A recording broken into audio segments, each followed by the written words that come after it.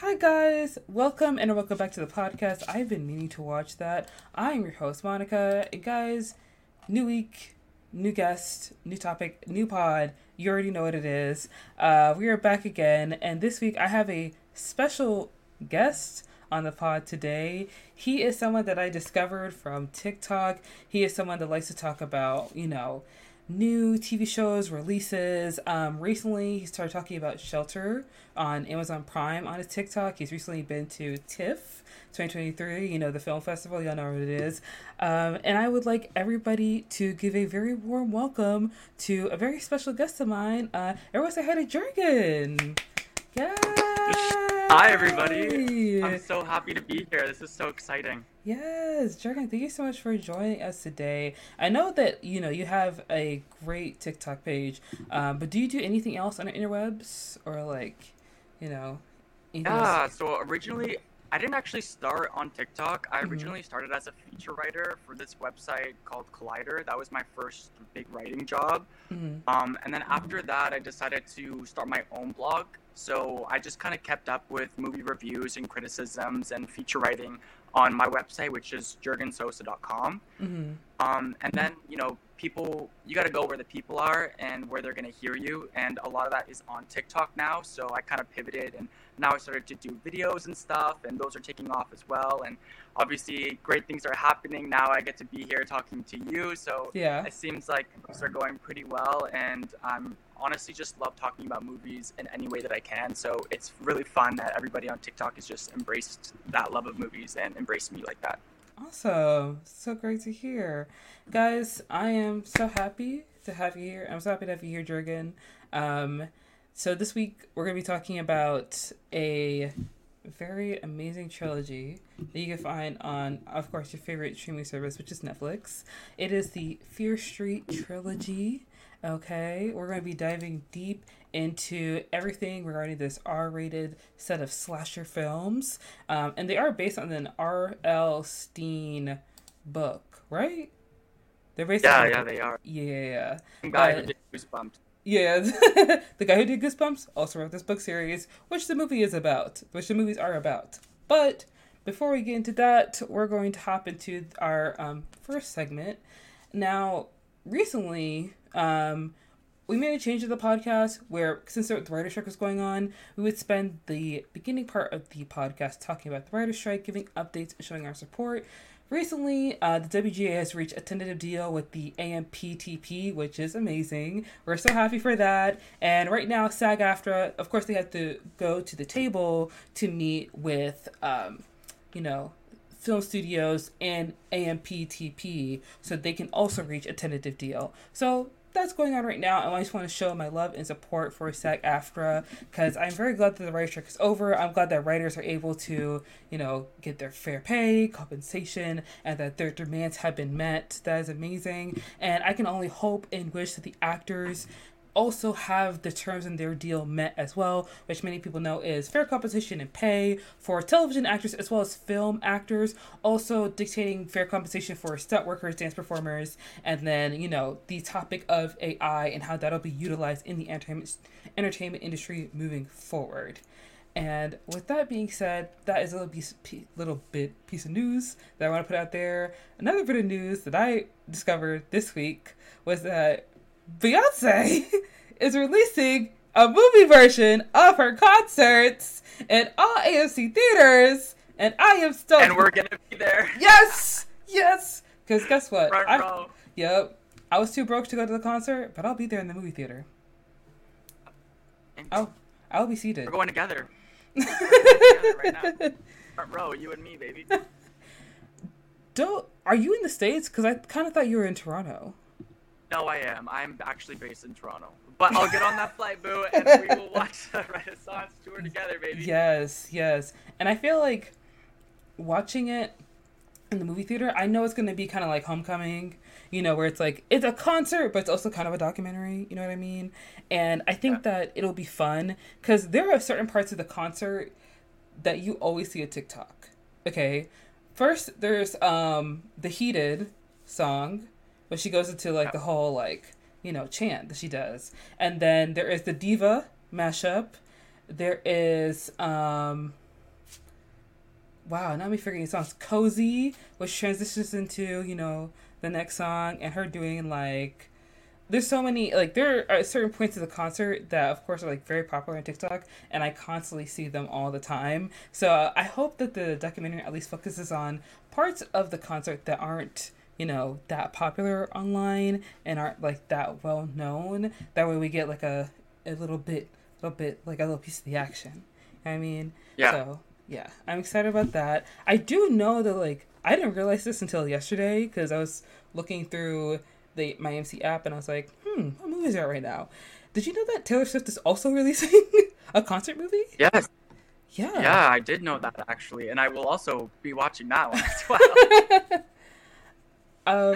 I'm gonna be honest to say I'm not the biggest Swiftie, you know. Okay, that's okay. Like, people are gonna find where you live now, but that's okay. Look, man, you're welcome to figure out where I live. That's fine. That's okay. Because I'm not scared of y'all. Okay? It is what it is at the end of the day. And I think I stopped listening to Taylor Swift when I was like 15. I did start re-listening to her because a lot of Heartstopper fans are also Taylor Swift fans. So a lot of the edits that they make on TikTok are Taylor Swift songs. And makes also, sense. One of her songs played at the end of Heartstopper season 2, and I didn't know this. And then people kept like using it in edits, and I was like, oh, that's who it is. Okay. Oh, nice. I like that song. Yeah. I do love her. I'm a not like a huge Swiftie, but I do like her a lot. I'm into her. I've always listened to her. She's an icon to me. Yeah, I mean, Taylor Swift, incredibly talented, beautiful young woman, great performer, great writer, a good singer, lots of beautiful outfits, beautiful gowns, So we'll just have to, I'm just very excited to see both of those. I don't know if I'll see the Eras tour in theaters because I won't know any of the songs, but I'm happy for Renaissance and I'm excited for it, and I'm happy for the 50s, is what I should say. Yeah. Yes. Agreed. Exactly. Yeah. Let's see. There have been some other interesting developments, I guess, coming out. There is the Priscilla biopic that's coming out very soon. Yes.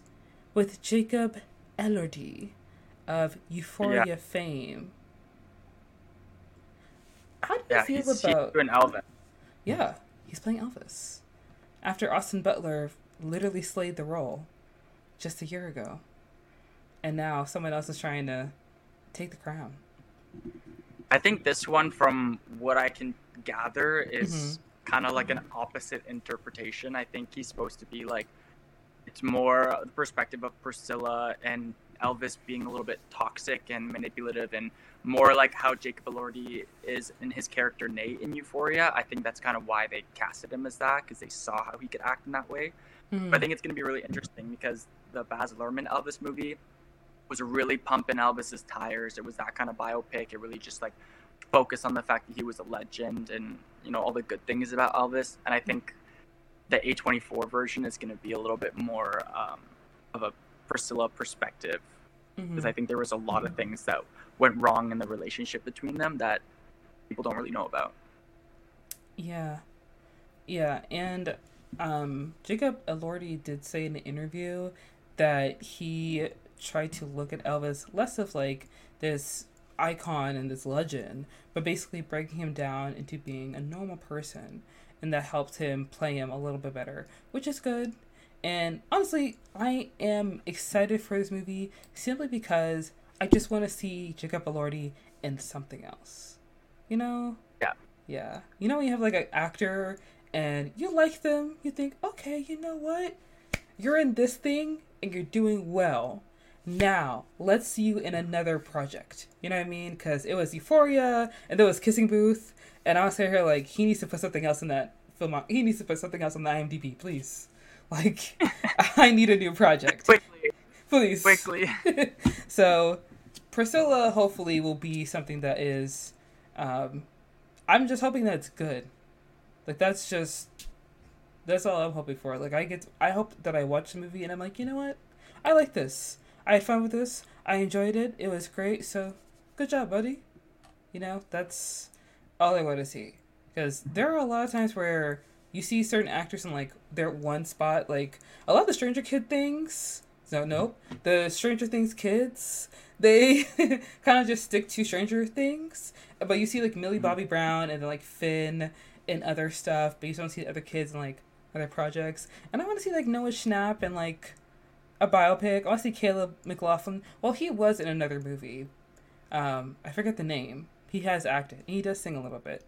But you kind of want them to, like, expand their horizons and, like, broaden, you know, their search and, like, try new projects and do different things.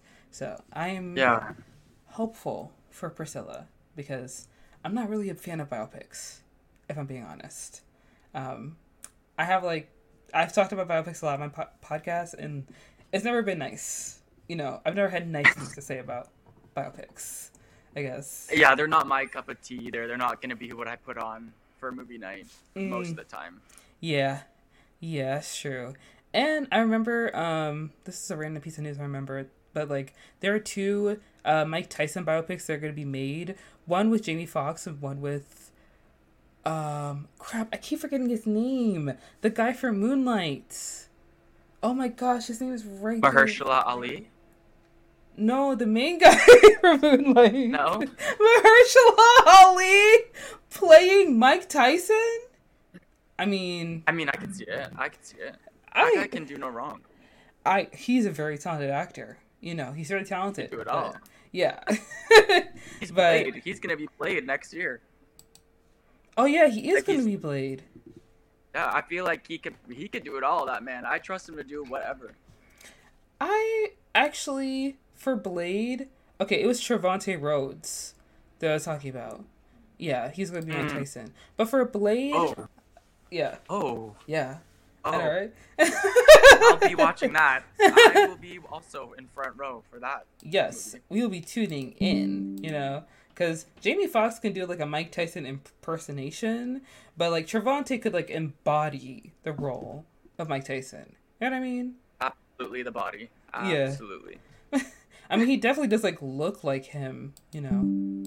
So I feel like those are 2 completely different, like, paths that those projects will go on, but you brought up Blade, and it's kind of crazy with everything going on with, like, COVID-19, like, the aftermath of the pandemic, and then, of course, the writer's strike, and how there have been many projects that have kind of been put on the back burner, Blade being one of them, that movie should have come out this year, right? Blade?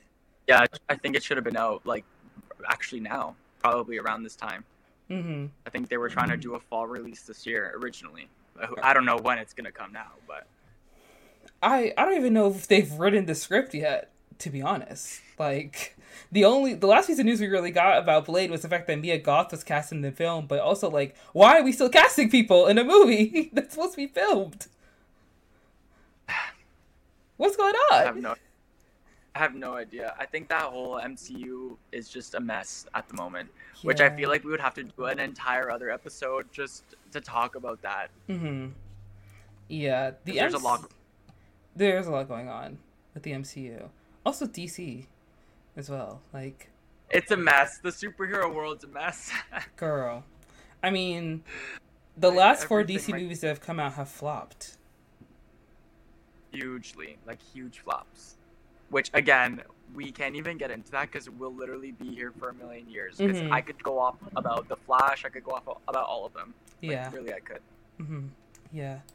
Okay, so before we jump into a tangent, we're just going to jump into the meat and the potatoes of the podcast, which is talking about Fear Street, the phenomenal supernatural slasher film trilogy that released in 2021 on Netflix, and it was directed by Leigh Janiak. I hope I said that last name right. And it is based off of a book series by the same name written by R.L. Stine. And this, trilogy this trilogy is set in the small town of Shadyside. Not Sunnyside, Shadyside. And the trilogy follows a curse that is been taking over the town for far too long. Centuries, even. And the movie follows finding out about the curse, finding the truth of the curse, and then breaking the curse. In that order. And I have to say, usually I can handle a slasher. You know what I mean? Like, you know what you're signing up for if you're watching a horror movie. You know, either somebody's getting possessed, someone's gonna die, there's some kind of suspense in there, and they're gonna be twist. So you kind of like prepare yourself for this. But I don't think I was really ready for everything that happened in these three movies. Especially the second one. I feel like the second one is the bloodiest. Like, Second one is definitely the bloodiest for sure. And I think the director actually said, because I think they filmed them out of order, and I think the 1978 was filmed last. And in an interview with Collider, I think she even said that by the end of the filming, because they filmed all three back to back. So by the time they got to 1978 and they were filming some of those last scenes, which are probably the most gruesome, she kept saying that she was just so tired. So whenever the crew would come up to her and ask for notes, she would just be like, more, just do more blood, more gore. I can't even talk right now. And so they just kept it rising. And I think that's why it's so bloody and so outrageous. She's like, just heighten it. Don't ask me for anything specific. Just put more in it. Gosh, like, we're trying to make a horror movie here, and I can't think. Yeah. So yeah, it's definitely the bloodiest and the most, like, the craziest in terms of the kills, for sure. Yeah. Yes. We're going to get started talking about it. We're going to start with part 1 in 1994. And I just want to say, I love that, like, a lot of slasher films follow the Scream formula. And what I mean by that is that you take your most recognizable actor and you kill them straight up in the beginning. It's like, they're gone. Like, we did it in Fear Street. They did it in Bodies. Like, the first one that you know, they gotta go. And then you're like, oh, we're in it. No one is safe. This is real. The stakes are high. Yeah. I love that opening. And honestly, it's like, it's so good. I could go off about days, which I probably will go off about the opening scene, because I love the opening scene so much. I mean, tell us, what do you love the most about the opening scene?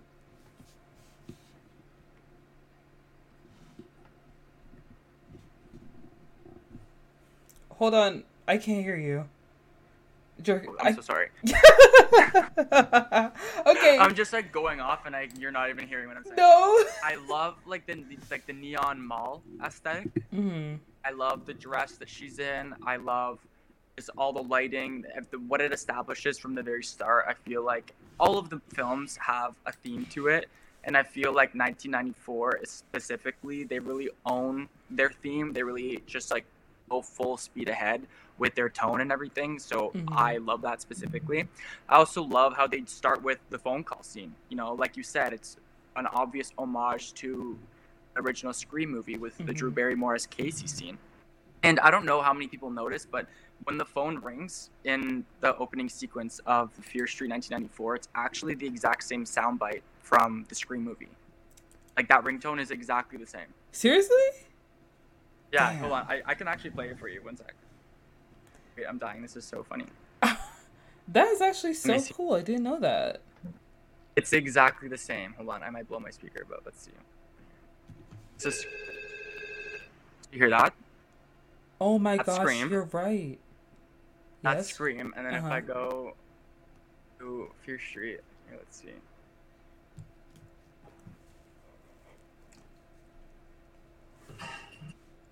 My hawk's dancing right now. One second.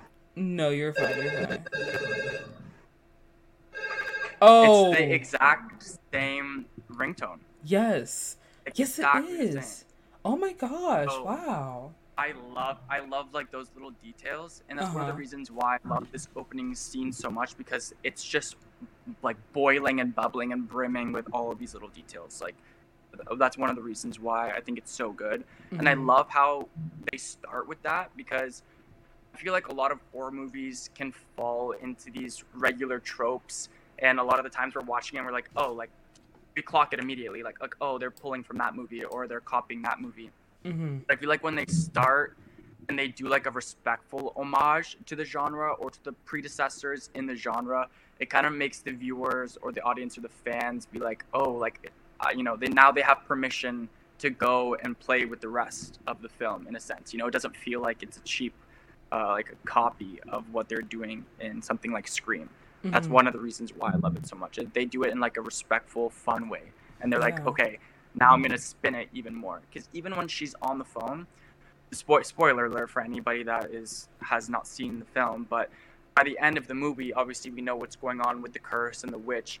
And when she's on the phone with her friend Ryan, it just begs the question, because in the original Scream movie, Casey doesn't know that she's on the phone with the killer. Mm-hmm. And Maya Hawke's character, Heather, also doesn't know that she's on the phone with the killer when Ryan calls. Mm-hmm. And because he gets possessed, like at some point in this opening scene, we don't even know if he knows that he's the killer.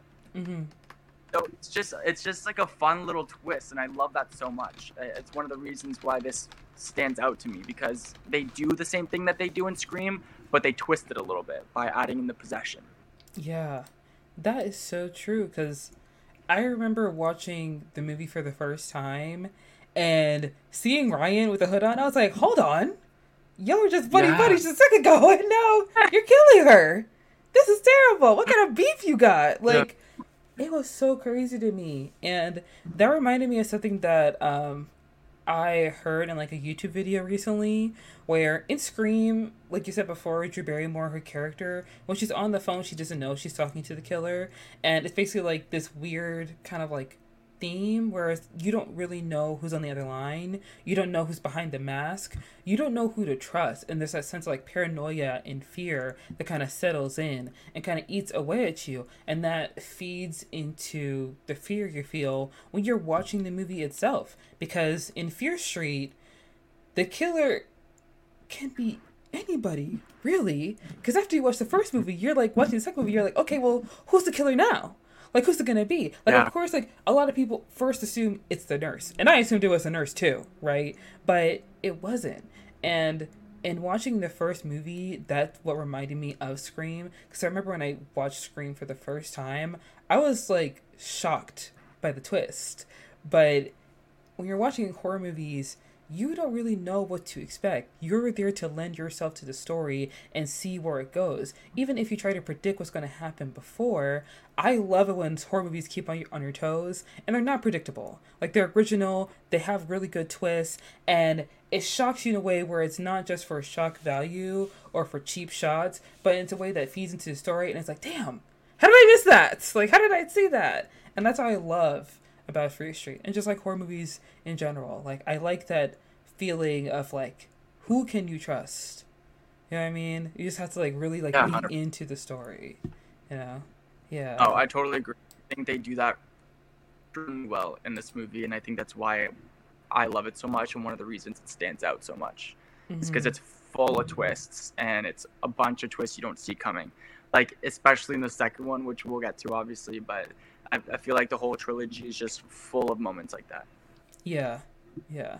And, you know, Fear Street is a lot like Scream, and also a little bit like Halloween, where the town is dangerous and people still live there, you know?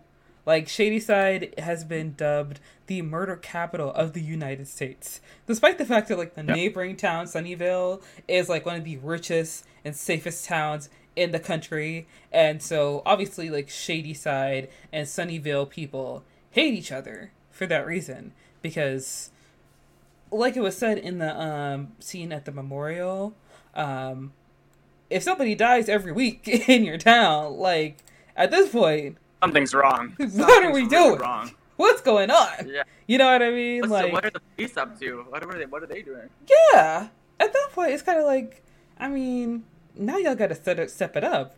I mean, you may as well have the SWAT team in here, because something's amiss in this town. Yeah, definitely. Okay, so there's a murder in the mall, and Maya Hawke is dead. R.I.P. girl, we love you. Gone too soon. Gone way too soon. And then, you know, we have the teen angst of Dina having broken up with her girlfriend Sam and her brother Josh, who is the typical nerd that stays in the room and knows everything about the town history and has no friends. So of course he's obsessed That's with me. That's me. I relate to Josh. That's literally me. I love Josh's character. I also love that actor because I've seen him in like a couple other things. So to see him in Fear Street is so much fun. Because when I see young actors in like horror movies, it's fun to me. But it's also scary, you know, because it's like, oh, they get to do like this fun little like role. But it's also like, I don't want you to die. Please. Yeah. No. I Yeah. 100% agree. He's just so lovable in that movie, and just seeing him in danger, you're like, no, please, Like, don't okay, take so this little boy away. no. I remember like as I was watching the movie, I was like, oh my gosh, one of these people are gonna die. I was like, oh my god, why'd they kill the child? They won't do that. And I was like, wait, no, hold on. The kids are not safe No one in is this safe. trilogy. No one And is that's safe what in I that one of town. the things I love about it, because you think in like the Halloween movies, kids are always safe. Like Michael Myers himself like won't kill babies or kids or anything like that. But in this movie, the kids, if you're a kid, basically that's your sentence. Like you're done. Yeah. If you're under 18, it's over. Like Listen, equal opportunity. Everyone can get it. All right. Fear Street put ageism to rest. They were Yes. like, it does not matter how old you are, you're gonna die. Period. You know, you say the children are your future. I say the children are the victims. All right.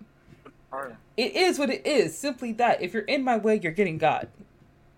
And even like going back to the opening scene when Maya Hawke's character is killed, like Yeah. that scene to me is actually really sad, because when we were talking about the reveal and you know it turns out to be Ryan and whatever, they don't play like in a movie that's like another scary movie like Halloween or The Exorcist or any of those other like slashers like Friday the 13th. They're Mhm. gonna play like the scary theme.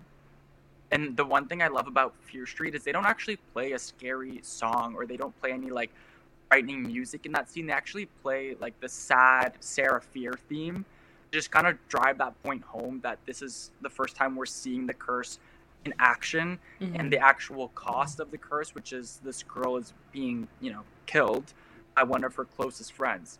So that's like another tidbit that I love, that I feel really establishes the life of a shady sider going into the rest of the movie.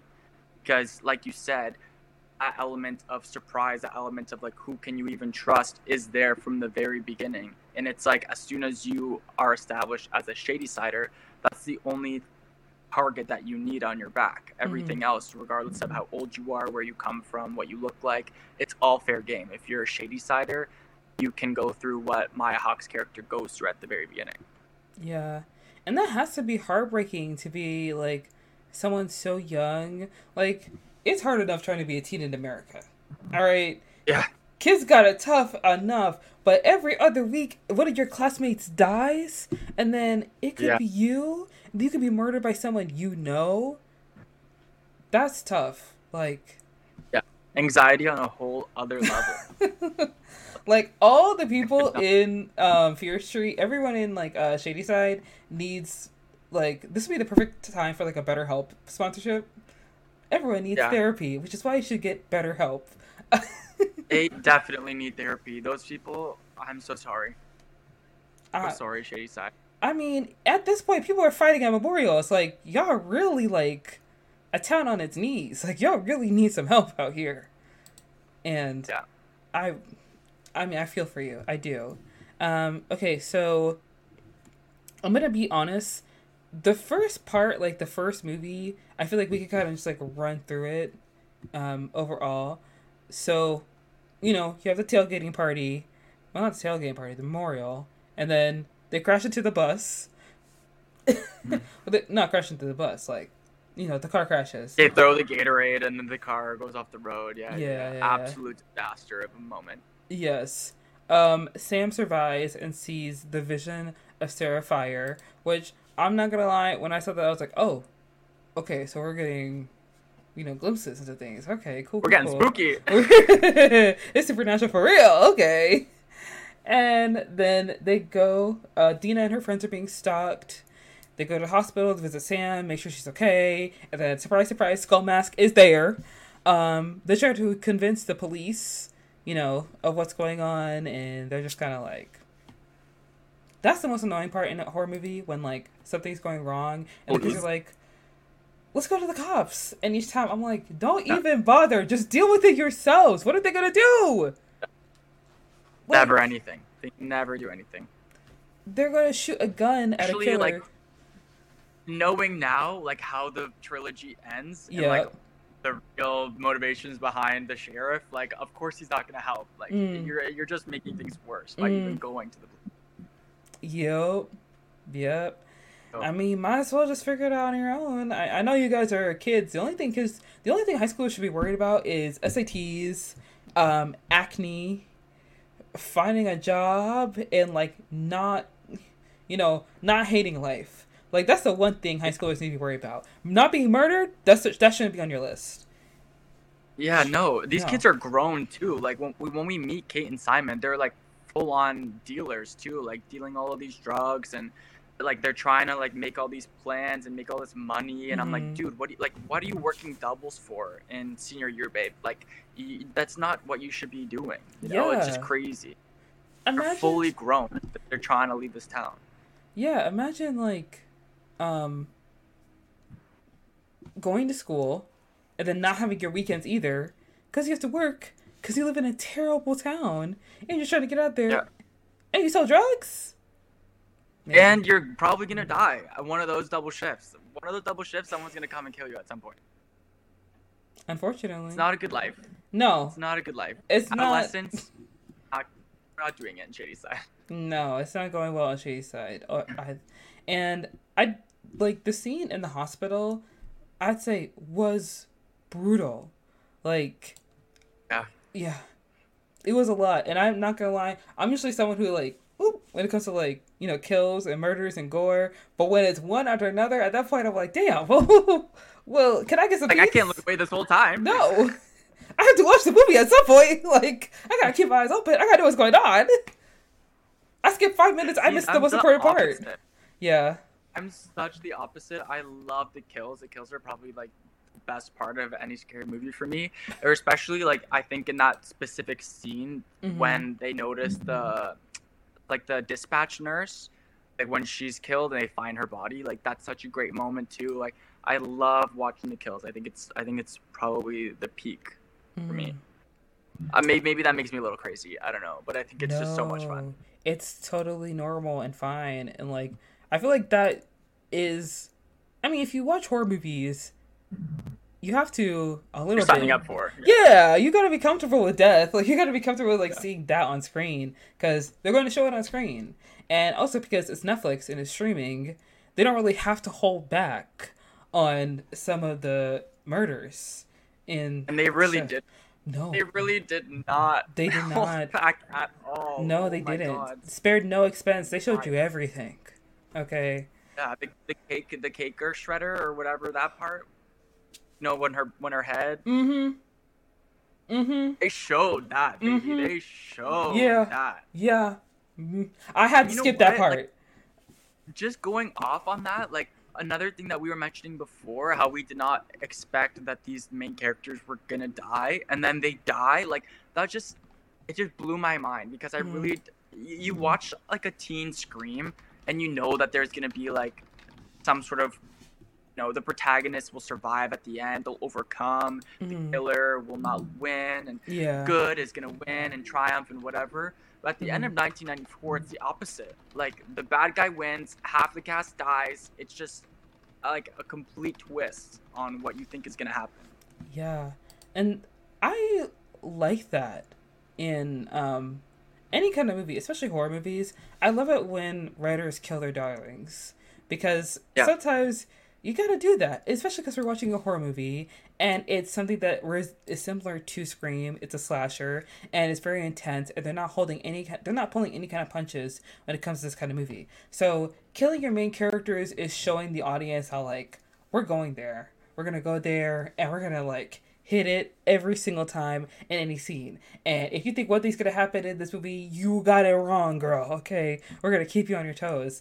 And although it's kind of like, you get sad and you're like, no, I'm like, oh, I was really attached to this person. I like this character, and now they're gone, and like they've died in this terrible, horrible way. Like even though you feel that emotion, at the same time, I'm a little bit glad because I feel like sometimes, creators, like writers, when it comes to movies, they're like scared to go there, because they fear they will lose the audience or they'll upset their viewer. And for me, I personally think you should piss me off, like upset me, like get me mad.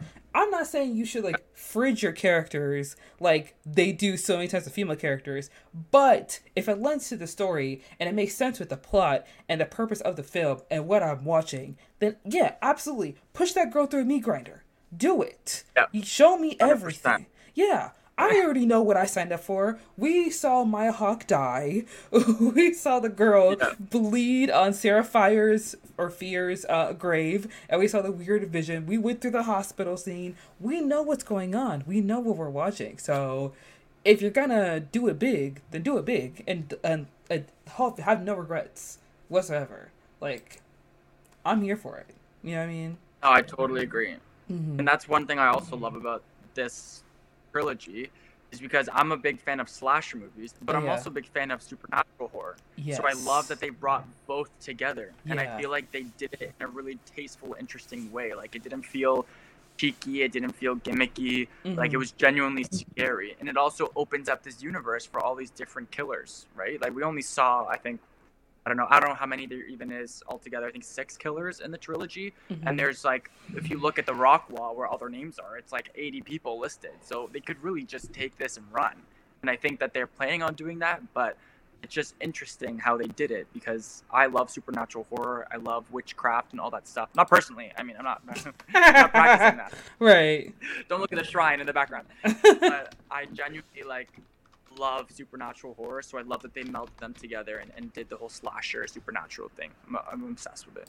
Oh yeah. I am a huge fan of like supernatural horror films. I don't watch them as much because because like when I watch horror movies, I need to be able to have like a degree of separation, and I have to have like some kind of like psychological distance for myself personally. Right. When I watch horror movies, like the movie Talk to Me that recently came out, I didn't go see it because I was like, this is too scary for me, girl. Because let me tell you something. If I see a hand with writing on it in a Goodwill, I'm going to touch it. Like, I'm fully going to touch it. Yeah. So I can't watch that movie because, like, I'm so dumb that I would accidentally end up possessed and, like, going down the rabbit hole that she went down in that movie. I don't know the synopsis because, like, I stay away from everything in regards to that movie. A trailer came out, I avoided it at all costs. Like, I was like, I'm good, girl. Peace out. Love you, okay? That movie is genuinely one of the scariest movies I've seen in my whole life. Like, really? And that's not just like me hopping on the bandwagon. Like, genuinely, and the thing that I loved about that movie was the horror didn't come from jump scares or like cheap thrills or anything like that. It was just genuinely a frightening film. And like you said, there is no room for that psychological distance because the underlying theme of the film is grief. So that already targets your humanity. And then you add on that horror element on top of it. It's impossible to not become invested in the movie the way that audiences have been. And I think that's why it resonates with audiences the way that it has. Because it's genuinely like rips your soul. And you're like, oh my God, I can't believe that I'm watching this right now. It's genuinely terrifying. I definitely recommend the movie to anyone that can handle that sort of thing because it is traumatizing. I have a chicken on the thing. Chicken they can buy from, I think, Walmart.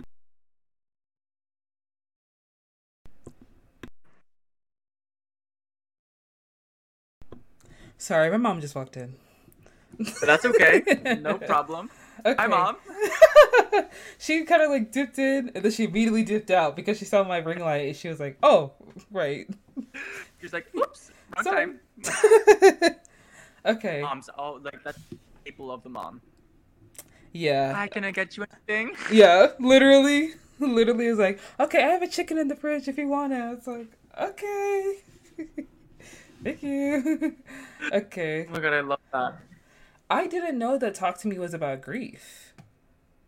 Yeah, it is, and it's a really, really good story, and they really balance that line between the horror and the grief really well. Mm. That does make sense because the movie kind of like pulls you between the veil of the living and the dead. So Yeah. that does make sense to me. Now that you're saying it has a human connection behind it, I kind of want to watch it because I like movies that are like that.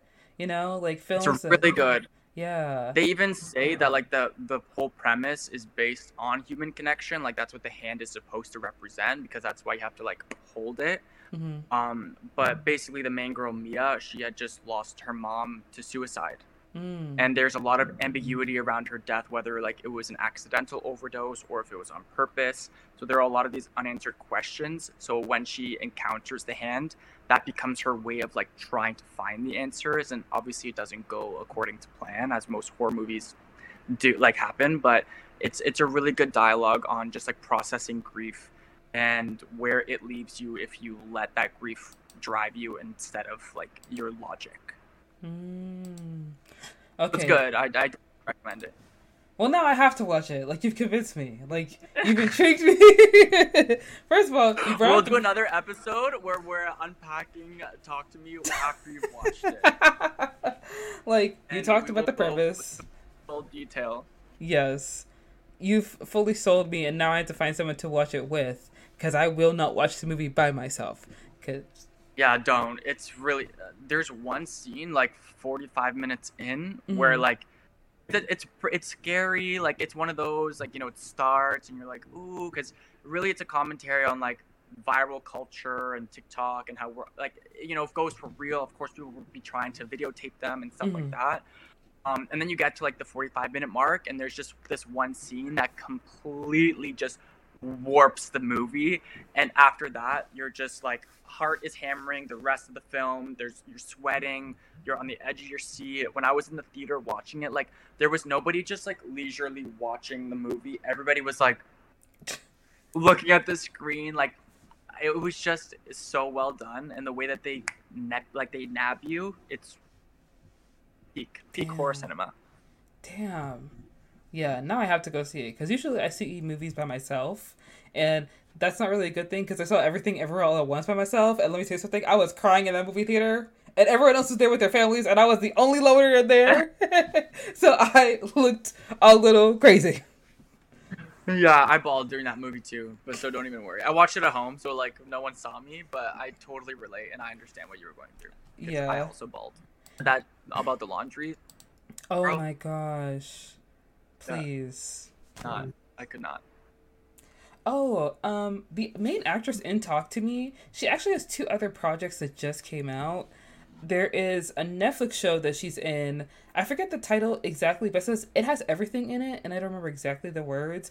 But the show is about this girl who just left rehab, and she's trying to reconnect with her friends in university. But her friends are so used to like partying and drinking that she doesn't know how to spend time with them and reconnect with them and rebuild the relationships they have because the things that they do she can't do anymore. And then she was also in a show called You Don't Know Me, which is about a guy who is falsely accused of murder, and so he goes on trial to defend himself. And I do think that she's cast in that show as well. And I just like found the shows because I was doing research on another podcast I was doing, and Talk to Me came up in like the research I was doing, and I clicked on her like little Google thing because I had never seen this actress before. She was like super new to me, and to see her in like other stuff, I was like, oh, okay, well, good for you, girl. You're working. Like we love to see it. Yeah, You know. she's a no name, or she was at least. I think that's one of the reasons they actually put her in the movie. The directors, oh my god, I know their YouTube handle, but the Flippa brothers, the Raka Raka brothers. Uh huh. They originally, when they had the film, I've seen this in an interview. They were really, really, really inclined to cast this young actress as Mia, even though their team was pushing them to have somebody that had a bigger name Of at the front of the course. film, Right. and that would have given them a little bit more money and a little bit more flexibility in the production, and they Yeah. actually turned that down so that Mm-hmm. they could work with this specific actress because they wanted to work with her so badly. And she does really, really great work in the movie. There's one scene, like the first scene where she becomes possessed. The camera work is stellar in this movie as well. But it actually, the shot will start in front of her, and she's like starting to get possessed, or like before she's possessed, and the camera goes all the way around her, and by the time it comes back to her, she's fully possessed. It just goes to show like how well she was at learning her marks, knowing her cues. Like she does really well, and then still managing to bring that performance. Like she was extremely talented, and she did really well in the movie. I mean, so I'm glad that she's in other projects because she deserves that. Yeah, she does. And I do like it. I like it when directors take, lesser known actors to be in their movies, especially like A24.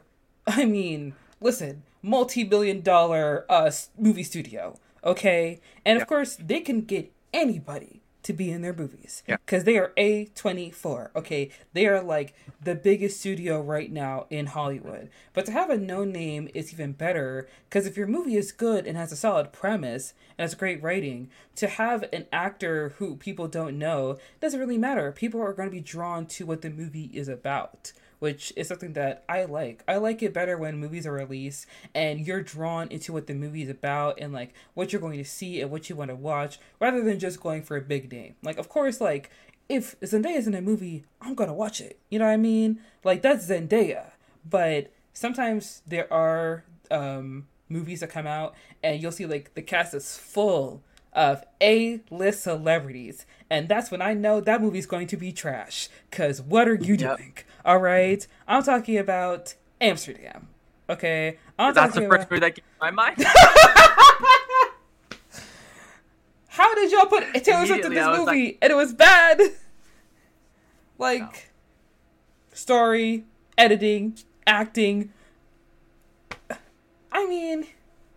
Even the director was problematic at that. So why did this movie even get made? Why are you wasting my time? What's going on here?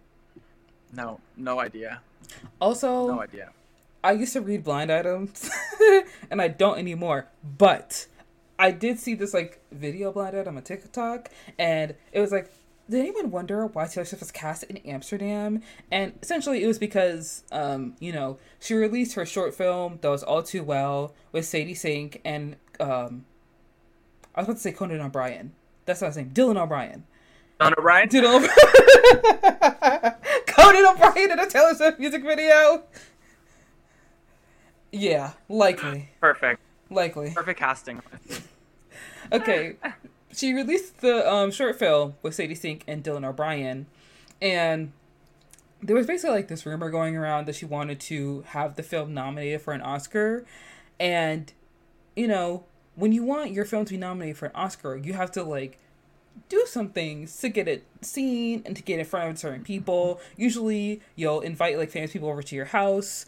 Usually you'll screen your movie privately for certain Oscar contenders. You'll obviously do a press tour, a publicized press tour to like drum up attention for your film.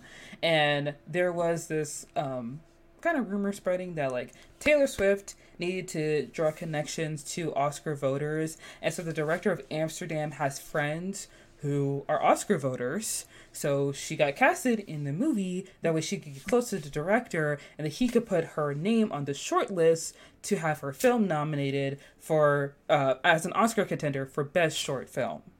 And I watched the video and I was like, I mean, it makes sense. Obviously, because it's a little random that she's in Amsterdam. Like, you have Margot Robbie, not Riz Ahmed, Rami Malek, Christian Bale, Chris Rock, and Taylor. What's going on here? How did all these people come together to be in this movie? And I don't even know what the movie is about at that. I just know these people are in the movie. How did this happen? And she gets run over. Like, what even was that? What? Yikes. That was her contribution, was she got run over by the car. You gotta be in the movie long enough for people to see your character and know who you are, but not long enough that you gotta actually, like, be a part of the story. You know what I mean? Like, we can at least say, she put in that work for the Oscar. She got run right over. Yeah. She really sacrificed. Yeah. I mean, people say, she directed a short film, and people may say, oh, well, she doesn't really have, like, an acting or directing ability. She was in Amsterdam with Margot Robbie, so what could you say to that? Nothing. Exactly. Thank you. But, yes, I feel like we have veered away from. We have definitely veered. But speaking of Sadie Sink, I feel like that's the perfect segue into the second Street movie. Mm-hmm. Okay, so Sadie Sink. Also, one last thing, because I had to bring this up because you brought up Talk to Me. Yeah. I remember, like, there was a clip that was circulating on Twitter from the film, and I just watched a little bit of it because I was curious, and I was like, you know what? This girl deserves an Oscar. And then immediately I was like, oh yeah, Oscars don't care about horror movies. I forgot. And then immediately I was pissed because it's a great film. Like, obviously people really love it and they really enjoy it and it's doing super well. But for some reason, Oscar voters only care about biopics. They care about any movie that Steven Spielberg directs. And, you know, listen, if you bring in, they're like, listen, we'll let the people of color be in the contenders. That's fine. But if you're not suffering, then, like, I don't know what's the point. Like, you people feel joy? Yeah. What? No, they don't know that. They don't understand. You guys feel happiness? If you're not, seriously? Like, if you're not going through something in this movie, like, that was, like, the whole situation with, like, the slave movies. They're like, you know what? You're in a movie about a slave? Okay, we'll nominate this one. We'll give you guys that one. But it's like, can we see them be happy? No, I'm sorry. No. That's actually not allowed to be nominated. Sorry. Moonlight, heartbreaking film. Yes. Gut-wrenching film. But we're going to give that Best Picture, no problem. The Last Black Man in San Francisco? Sorry, I didn't see that. I don't know it. I'm sorry. Don't know it. Get Out? I can't even get the Academy Awards because it's just like such a hoity-toity, like, just butt kissing all around. Like, it's not a real metric at all. It really isn't. It sucks because, like, I do care. Right. Like, I do care about the Oscars a little bit because, like, I want my favorite directors and actors and writers to get, like, recognition. And, like, the Oscars is, like, a huge title. You know what I mean? Like, that's big. But it sucks when they don't get the recognition. Because I don't think they're less, and they're not as talented, and they're not as deserving. But it's just, like, I want them to be seen by the Academy of their peers. But even the voters in the Academy are not a reflection of the peers within the entertainment industry. You know? It's just, it's frustrating. Okay. Sadie Sink. My girl, Sadie Sink. Our girl. Honestly, beautiful. Phenomenal actress. I mean, one of the newer actors that have come onto the scene and have literally graced us with a performance that eats every single time. Never disappoints. Yes, she did. She gobbled it up, left no crumbs whatsoever. Stranger Things season 4, like, she can do no wrong, this girl. I'm going to be honest to say I've only seen the first 2 seasons of Stranger Things, because... Okay, I've been meaning to watch Stranger Things season 4, let's go! I mean, the last season's going to come out soon, so... Yeah, you have time. Mm-hmm. Season 4 is my personal favorite. It's a horror. It's a horror format. No, I know, but, like, season 5 is the next one, right? Yeah. Okay. The last one, too. Mm-hmm. I just want to be sure, because I was about to say season 6, but I was like, no, that seems like too much. I don't think they're there yet. No, I don't think so. You honestly have time, because I'm pretty sure it got delayed a lot because of the strikes. So you could even theoretically start from season 1 if you wanted to. But, like, I think there's time for you to jump back into it. I'm not going to lie. Like, after season 2, I was kind of like, if y'all keep putting my boy Will through all of this trauma, then we're just going to have to fight. Because y'all got to leave my guy alone. Like, you'll keep giving him these terrible haircuts. You keep putting him these dingy dad clothes. And now, he's getting possessed twice. Like, y'all gotta let my boy live. Yeah, I'll just tell you right now, they don't leave him alone. He does not know peace. His character does not know peace. It just gets worse for him. So if that's your major qualm with the show, then best just leave it on the shelf. Because Will does not know peace. My guy. Oh, well. Okay. So, let's at least end the first Fear Street movie. Okay, so... Yes. Basically, what happens in the end is that... Hold on, let me read my notes. Okay. The group realizes that the car accident disturbed Sarah's grave. And then Sam had blood on her bones, resurrecting some of the killers. And then Josh realizes that the curse is the reason for the shady side's history of killings, which began with her execution.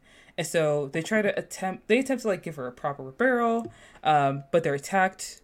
And then they realize the killers only want Sam, and they're attracted to her blood. So they go back to the school to try and destroy the killers, but that doesn't work. So then Sam reluctantly agrees with the group to be sacrificed, and they save her when it is discovered that C. Burnham, who is a survivor of the Camp Nightwing massacre in 1978, claimed to have seen the witch. They attempt to call her but receive no answer. Sam finds out that C. Burnham also died but was resuscitated, and the camp organizes a plan to kill and revive Sam using drugs, and then they fend off the killers, but Kat and Simon are killed. R.I.P. y'all. Dina kills Sam and then revives her.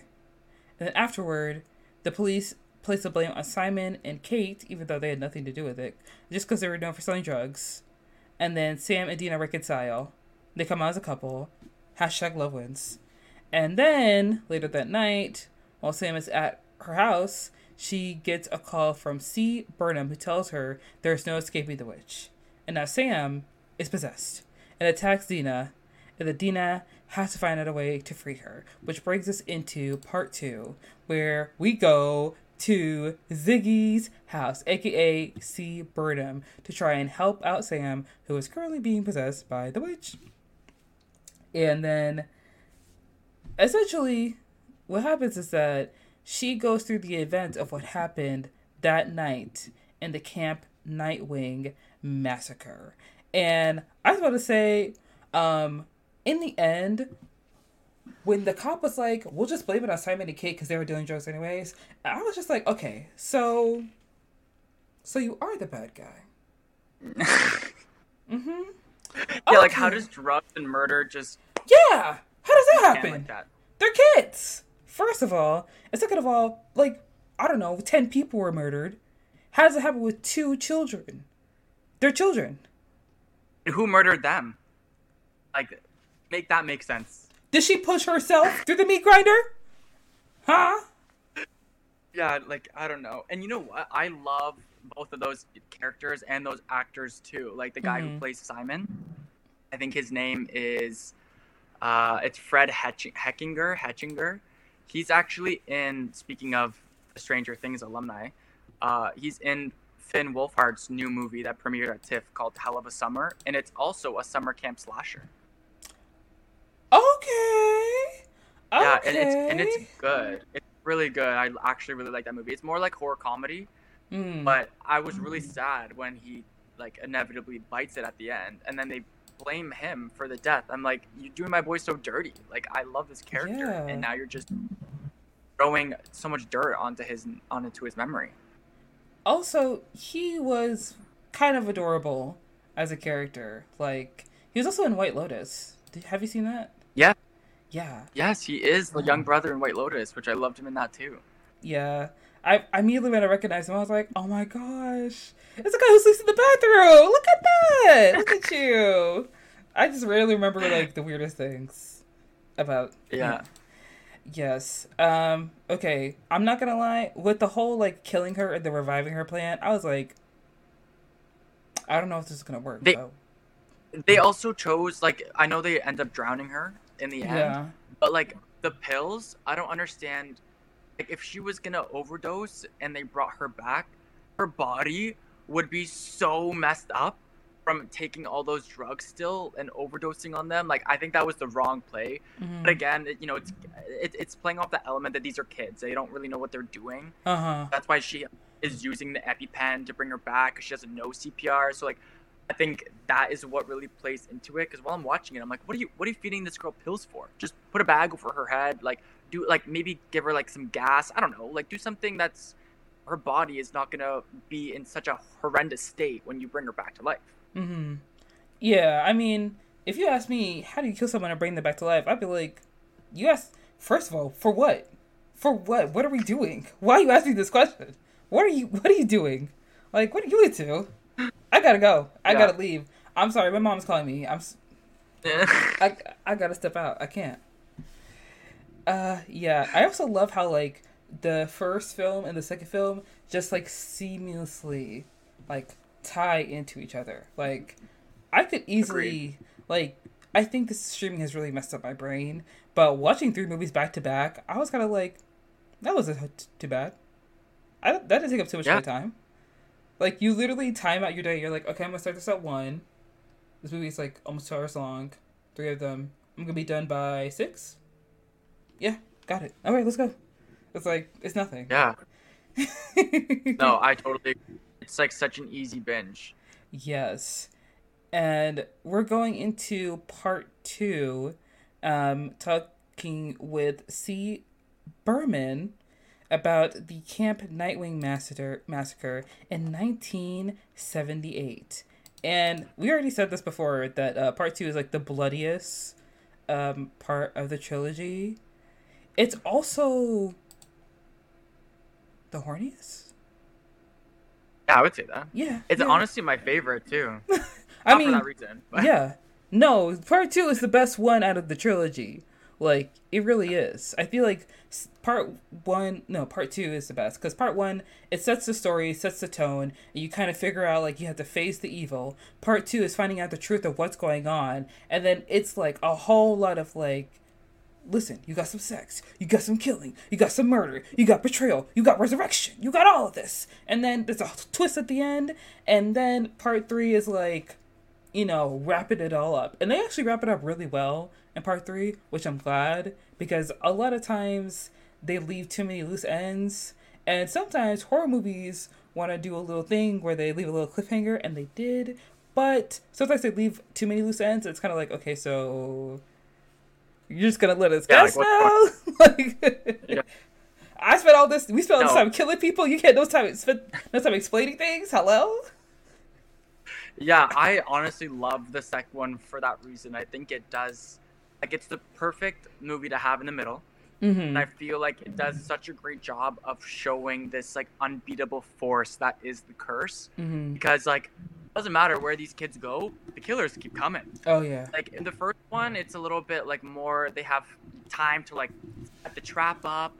You know, they're like building all these contraptions to like blow up the killers, and then they're going to the grocery store. Like, they have a lot of time in between the killings.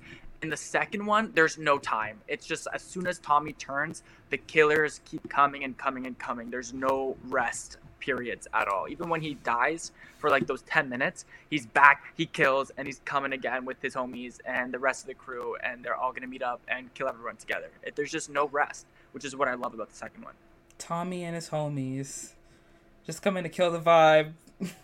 Just coming to kill the vibe and all the everyone campers. else. Yeah, and the campers too. Like, you are right. From the second he turns, no break, no rest, no stop, no sleep, like no pauses, nothing. We're going. And I'm like, I'm in it. Like, I'm watching it and I'm like, dang.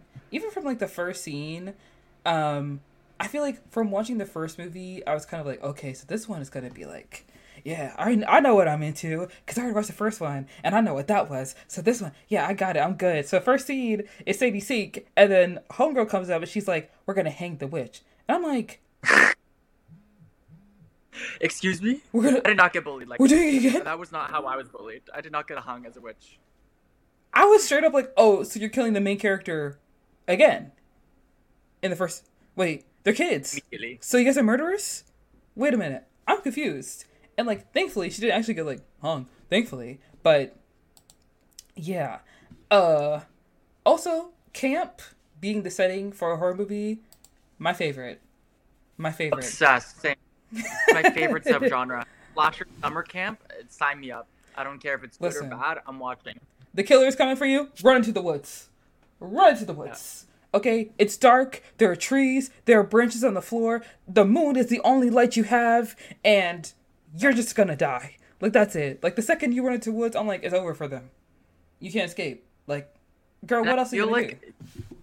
This one has the best story, in my opinion. Like, every one of them has, like, their own little story. I do love this, like, the story in the third one, the 1666, and that's just, like, another ballpark entirely, but Yeah. I love the relationship between the two sisters in 1978. That to me is like some of the best writing in the trilogy. I love the dichotomy and like the contrast between Ziggy and her sister Cindy.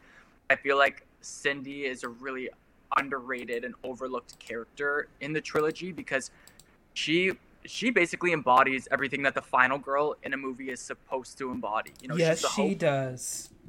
She is like that light in the face of the darkness. She's like very set and stern and strict. She knows who she is, or at least she thinks she does. And it's so interesting because when we start watching that movie, we think that she's the one that survives because her name's the one that starts with C. Mm-hmm. And so we're watching thinking, you know, like this is the final girl. We're cheering for this girl. And then obviously there's that big twist in the end that is revealed that Ziggy's real name is Christine and she's C. Berman. But I loved how they were so different because even in 1994, you could see how being a shady sider really impacts them. Like they're all so angry, they're so resentful, they're ready to scrap all moments, you know? Mm-hmm. And this girl is the one who's kind of like, okay, I know where I came from, but I want to push to be something better. And I think that is like the crux of the trilogy is exhibited in that character because none of the other shady siders have any hope. You know, they all, like, especially Ziggy, she's the most doom and gloom of them all. And she's always like, you're from shady side, you know, you should hate your life. And Cindy's like, well, what if we can, you know, what if we can be better? What if we can move on? What if we can escape? And then Ziggy's like, no, you can't escape. We're cursed. So that's what I really liked about the relationship between both of them. And then obviously seeing them face off against the killers in the end, that was really powerful. And it really makes me emotional when I watch that scene. Mm-hmm. And I 100% agree with everything you just said, especially the last part with the sisters, because I have sisters of my own, so I understand the beef far too well. But to see them like come together in the end, it's so heartwarming and also heartbreaking. But it's a tragedy. Yeah, tragedy. It's a tragedy, and also it's a tragedy for Ruby Lane too, because knowing what we know. Let me say something. Rewatching these movies with what I know now, I was pissed. Like, you first start watching the movies, you're like, oh, Ruby Lane girl. She crazy. Girl. She out there. I mean, she got flies in her brain. You know what I mean? Like, it is what it is. But now, understanding like, Ruby Lane was kind of, basically was sacrificed and then killed 7 of her friends and then herself. Like, I was just like, oh, girl, that's tough. That's tough. You know what I mean? And I'm just watching it. I'm like, dang, why her? Like, all this terrible bloodshed and heartbreak in this town, year after year, decade after decade, century after century, for what? For what? At the end of the day. Why are you doing this? Also, it's summer camp. We're here to have fun and make memories and long-lasting friendships, not suffer trauma, and then break our legs in a hole, and then see a bumping, beating heart, and the names carved into a wall of people you don't know. Like, this is not what I signed up for when I paid $200 to send my kids to your camp for 5 weeks out of the year. Okay? Yeah. And this is like, I think, the first night that they're all there, right? Isn't it like one of the first nights that they all arrive? It's like, the kids haven't even gone canoeing yet. And already. It's over. Camp is over, guys. No tie-dye. Sorry. No color war. Sorry. Sorry. It's... You know what you get, though? You got an axe to the head. Congratulations. Summer camp. 78. You know what you get? A lifetime of trauma. That's what you take away. You get trauma. Listen, I know you lost a friend that you made just 2 hours ago, but you're going to have a really interesting college essay. I'm telling you that right now. Yeah. Let me tell you something. You're getting in, babe. Oh, baby. You're going Ivy. You're going. You're going. Okay? Let me tell you something. The kid from Pakistan who has perfect grades, he ain't got nothing on you. Let me tell you. Oh. It's done. It's a done deal. Wrap it up. Package it. I love 78. I think it's the best for so many reasons. I feel like the pacing's the best. like we were mentioning before, like as soon as it starts cooking, it does not stop. I feel like the blood and the gore, like the kills are just so ruthless. Like even that little boy with the glasses gets an axe to the face. Like no one is safe in this movie. It doesn't pull any punches. And then Alice, like we think Alice is gonna help the sisters at the end.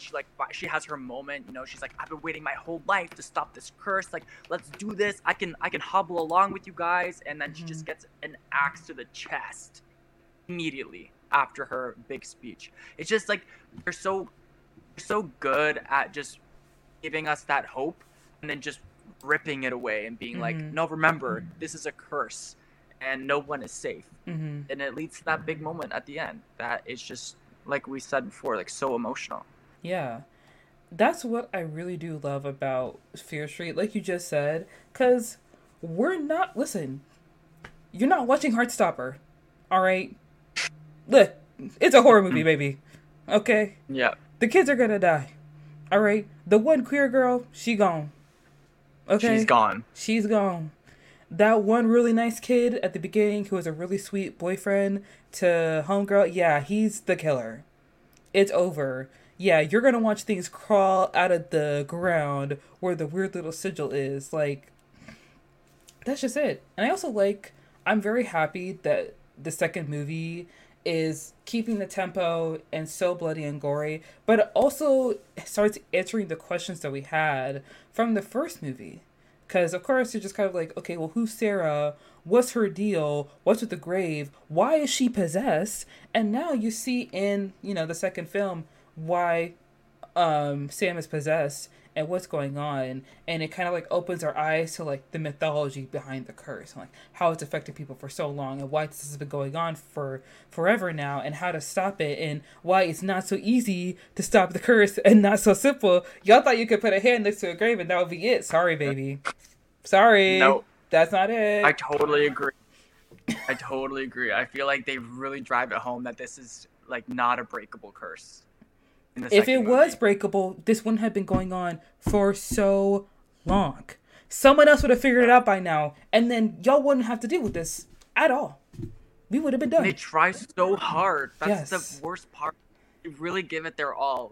Even at the end when she's like, "Okay, Ziggy, you run," and she faces off against evil Tommy with the shovel, and obviously she gets absolutely murked. But that valiance in her, that bravery, oh my god, it's such a good arc for that character and just such a good way to show the audience that even you can be the bravest version of yourself and still lose in the face of this evil. That's how powerful it is.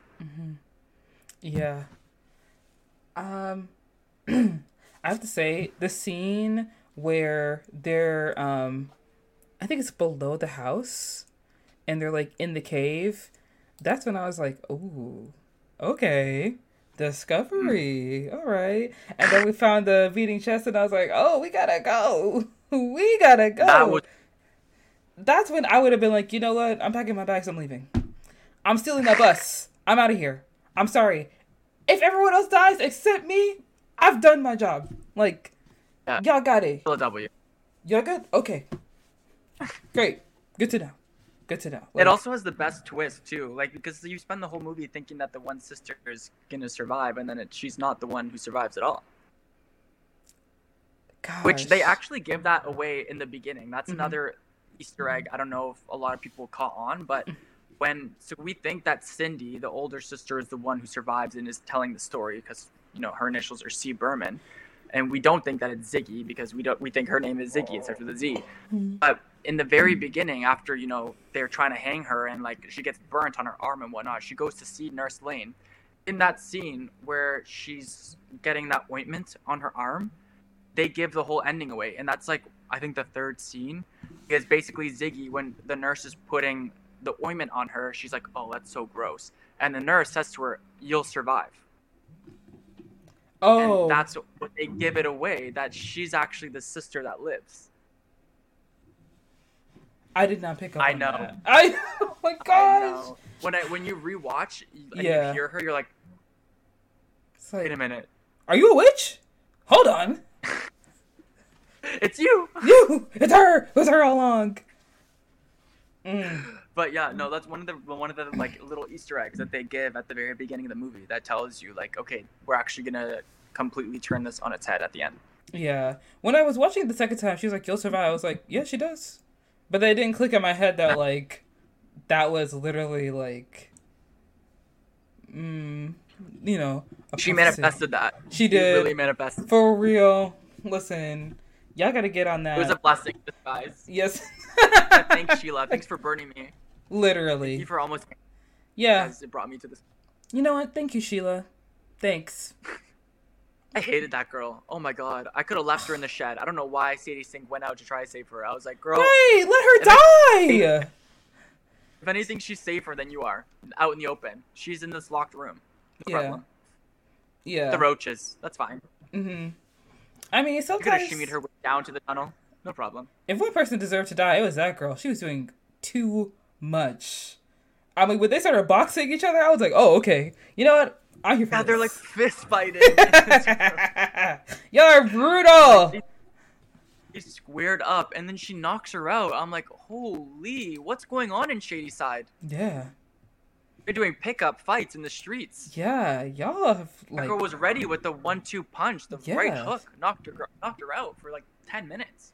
You're right. Them kids got anger issues. Those kids are mad. They're big mad. Okay.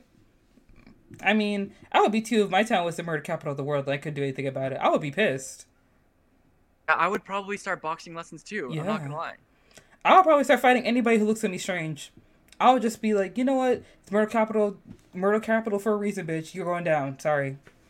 It's your day. And we can't even start unpacking the sheriff in this movie either, because the whole time it's him, the one that's serving up these Sadie-siders. Like, it's all him at the end. Like, and he's trying to win Sadie Sink over. Like, oh, I care about you. I like the weird girl from Shady Side. It's like, what do you mean? No, you don't. Kick rocks. You like you. Eat trash. Burn in hell.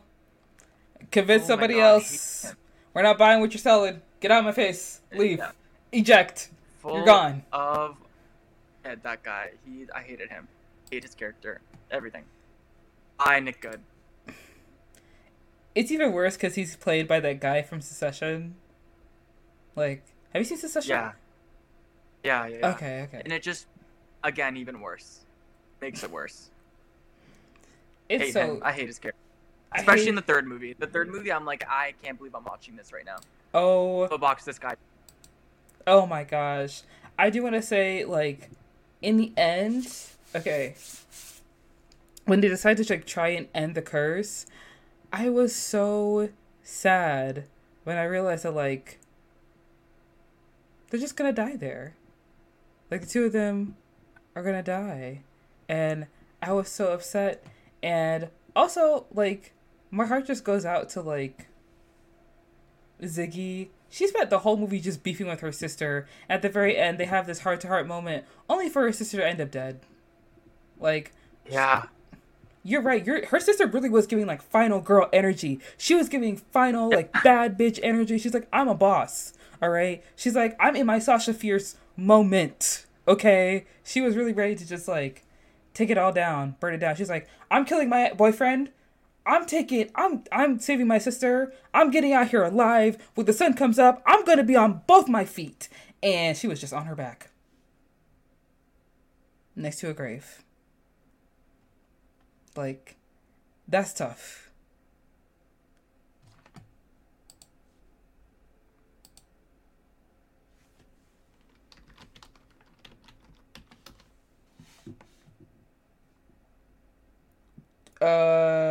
Jurgs, are you still there?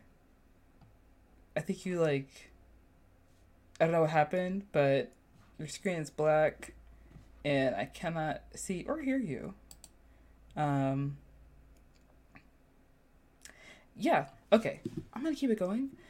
So, end of part 2, Cindy realizes that the killers are after Ziggy, drops the hand, sacrifices herself. The two are murdered, the killers disappear. Nick finds them and then, gives Ziggy CPR, so she is alive now. And then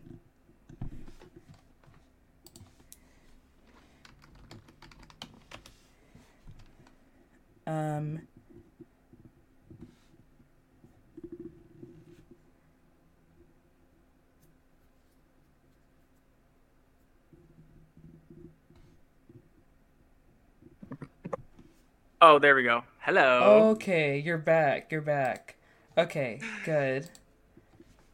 We're Yeah. getting very heated with the conversation, and just Discord could not handle it. Discord couldn't. They couldn't handle it. They're like, this is too much. Oh, too hot right now. You gotta slow it down. Sorry. All this talk about murder, like, a lot of energy here. A lot of energy. Like, I'm gonna shut you down. I'm gonna just shut you down right now. Y'all gotta cool off just for a second, please. I need to give you some time to breathe. All right, for me.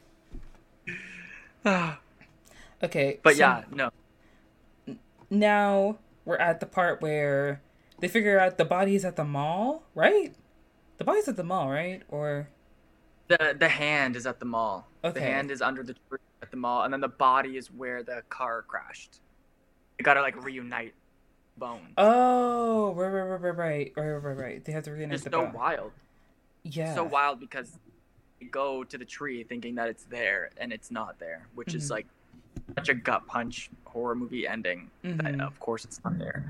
But my girl Cindy, they did her so dirty. Yes, it was so. Like, I'm seeing them running, and I'm like, okay, we're about to end this. It's gonna be over, and then it's not. It's like, well, now what? Now what do we do? Yeah, I'm heartbroken. I hated that. Yes, but we find out what happens with Sarah Fire, what actually happened with her in the third season. Not the third season, the third movie. The third season, like this TV show. And I also do want to say the second movie was really good at just talking about, like, laying out, like, the truth of the curse. Like, first you have, like, real life application. And then second one is, like, how the curse is affecting different generations, not just, like, the first one. And the last movie is, like, well, how did the curse come to be in the first place? And I love that because I did see some critiques online of people saying that, like, a trilogy for horror movies may seem like a little extra because you have 3 movies and you're putting, it's like a weird release schedule and it's, like, too long. But it actually works because, first of all, these movies are good. All right, the writing's good, the acting's good, the pacing's good, the story is great, okay, and the kills keep coming, girl, okay, and they're scary, and I like it. And then, I think the movies are good because they're not too long, because there are some movies where they'll drag out the dialogue, and they'll drag out the exposition, but not give you enough kills, and not give you enough horror, or not give you enough, like, guts and gore to, like, really make it feel like a horror. So then it feels like a thriller and suspense, but you're really just listening to people talk. So it's kind of like, why am I here? I was meant to be scared, and I'm not getting what I want. Like, I feel disappointed. But this movie has, like, the perfect mix of all that together. And yeah, it's in 3 different movies. But do you want 3 movies, or do you want 3 seasons? Which one is it? Or do you want 1 season of television with 10 episodes, but the story is rushed, and there are some answers left missing, and some characters are not well fleshed out? Like, I think that Fear Street is this unique example of, like, storytelling done right in a completely different way than how it's usually done, but it's still, like, such a great body of work, you know? I just love the trilogy so much. Yeah, I think it was perfect, honestly. Like, I wouldn't have changed a single thing in its pacing or its length or and how it was released. I think as a trilogy of movies, it worked really, really well, actually. I think it would have been interesting to see them try and release 3 movies in theaters. You know what I mean? Yeah. I feel like that would have been... I don't know if it would have been hard, because, like, there are movies that do, like, movie marathons. You know what I mean? Like, there's a movie theater in my town that does, like, Studio Ghibli movie marathons. And every so often, they'll have, like, the Jurassic Park or the Fast and Furious, you know, marathons, you know. But that's fun. It is a lot of fun. I mean, I haven't gone to the Fast and Furious one. Studio Ghibli one, I haven't done that yet. But it is something that's pretty popular. However, with horror movies, I feel like there's a certain, you know, you definitely need that breathing room. You definitely need that, like, time to, like, catch yourself and, like, be like, okay. So, I just watched... Remind yourself it wasn't real. I I just watched someone get hit in the chest with an axe over and over again. Am I okay? Am I good? Was it me? It wasn't me, right? Okay, all right. You know, you just kind of feel it sometimes. Because whenever I see like someone get an axe to the head, at me, I'm like, ooh. Yeah, especially these movies, they get like he hits them so hard with the axe in the second one, like they fly into the wall with the axe, and like I can imagine what that feels like. I don't even want to think about. And Cindy at the end, he just keeps going, like axe to the chest, over and over and over, and you're like, oh my god, okay, you know, it's been 10 jabs. Like, you think he's gonna stop? And he's like 10 jabs. Just keeps going. Yep. Get him. I don't know what he was doing. Get him. Got him. Gone. Every time. Definitely gone. Poor girl. Definitely and another gone. thing I love about what I love about 78 too is I feel like it's the best production design out of all of them. I know all of them have, you know, 1666 really goes back in time, so that's a really impressive in its own way. But I feel like, especially when you're doing a movie that really just leaps from reality, in the sense of like we're now talking about like supernatural and witchcraft and all these things, you really have to have what the visuals grounded in reality. I feel like the production design down to like the cabins and the shirts and everything, the wardrobe and the flags hanging and just everything really makes you believe that you are in 1978. I think they did that so well. I feel like I think the production designer, his name is, what's his name? Scott Cuzio, and then the set designer was Kevin Crooks. Like, I feel like that's one of the biggest flexes of second movie is how well they built the world visually. Oh yeah, seeing the difference between like 1994 and then 1978, the set design and the costume design is impeccable at that. Yeah. Because you feel like you're at camp. Like, you feel like you're there, you're gonna roast, you're gonna make some s'mores, you know, you feel like you're gonna sing the campfire song, and you're gonna tell scary stories, not being a scary story, but, you know, beggars can't be choosers, so... Yeah, no, I definitely loved it, like everything about it visually. I think they really blew it out of the park, and I think that's a really underrated part of the trilogy. I feel like people just always find things to be mad about. I can't believe they found like they're mad about how it was released, like that it's 3 movies. Like, it's a really good story, and everything about the craft of it is really well built. So I feel like people should just stop being mad and give it another chance. There were some people that were upset that like there's a little bit of romance in the second movie, which there's always some kind of couple in a horror film. The whole thing is a romance. It's all about her trying to save her girlfriend. That's like the whole... Literally. Like... But like, when? Are we not watching the same movie? Hello? People just always find something to complain about. Like, did you want more kills? Because there's plenty of kills. There's more than enough. What else you want? Girl, there's more than enough in there, let me tell you. Okay. After seeing that movie a couple times, there was one review I saw where someone said the kills were very inventive, and then someone else said like, oh, the kills felt very samey. And I'm like, samey? So we pushed someone through a meat grinder? Did we push someone through a meat grinder twice? Did we? No, we didn't. Like, they're samey because he's an axe. Yeah, if he's an axe killer, then everyone's probably gonna die by the axe. Do you want him to randomly pick up a pitchfork? A gun? Why is there a gun at summer camp? Hello? He gotta work with what he got. Like, just randomly hear gunshots. Yeah. Mad for no reason. And now we're getting into the third part, Fear Street Part 3, 1666. Which, of course, it has to have 666 in the title, because, you know, it's a horror movie. You know what I mean? This one's actually my second favorite. After 1970. So you like the first one the least? I mean, yes, like, if we have to rank them. Yeah. But I don't dislike. I really do like 1994 as well. But I just really love 1666 too. I feel like that one's the biggest leap of the 3. And to stick that landing, especially with the story they tell and like the way that the end wraps up, I feel like you really have to know what you're doing. and I think they pulled it off. So that's why I really love it. And also the message, of course, with like, the town hysteria and the homophobic undertones, and how that really was something that happened a lot back in history.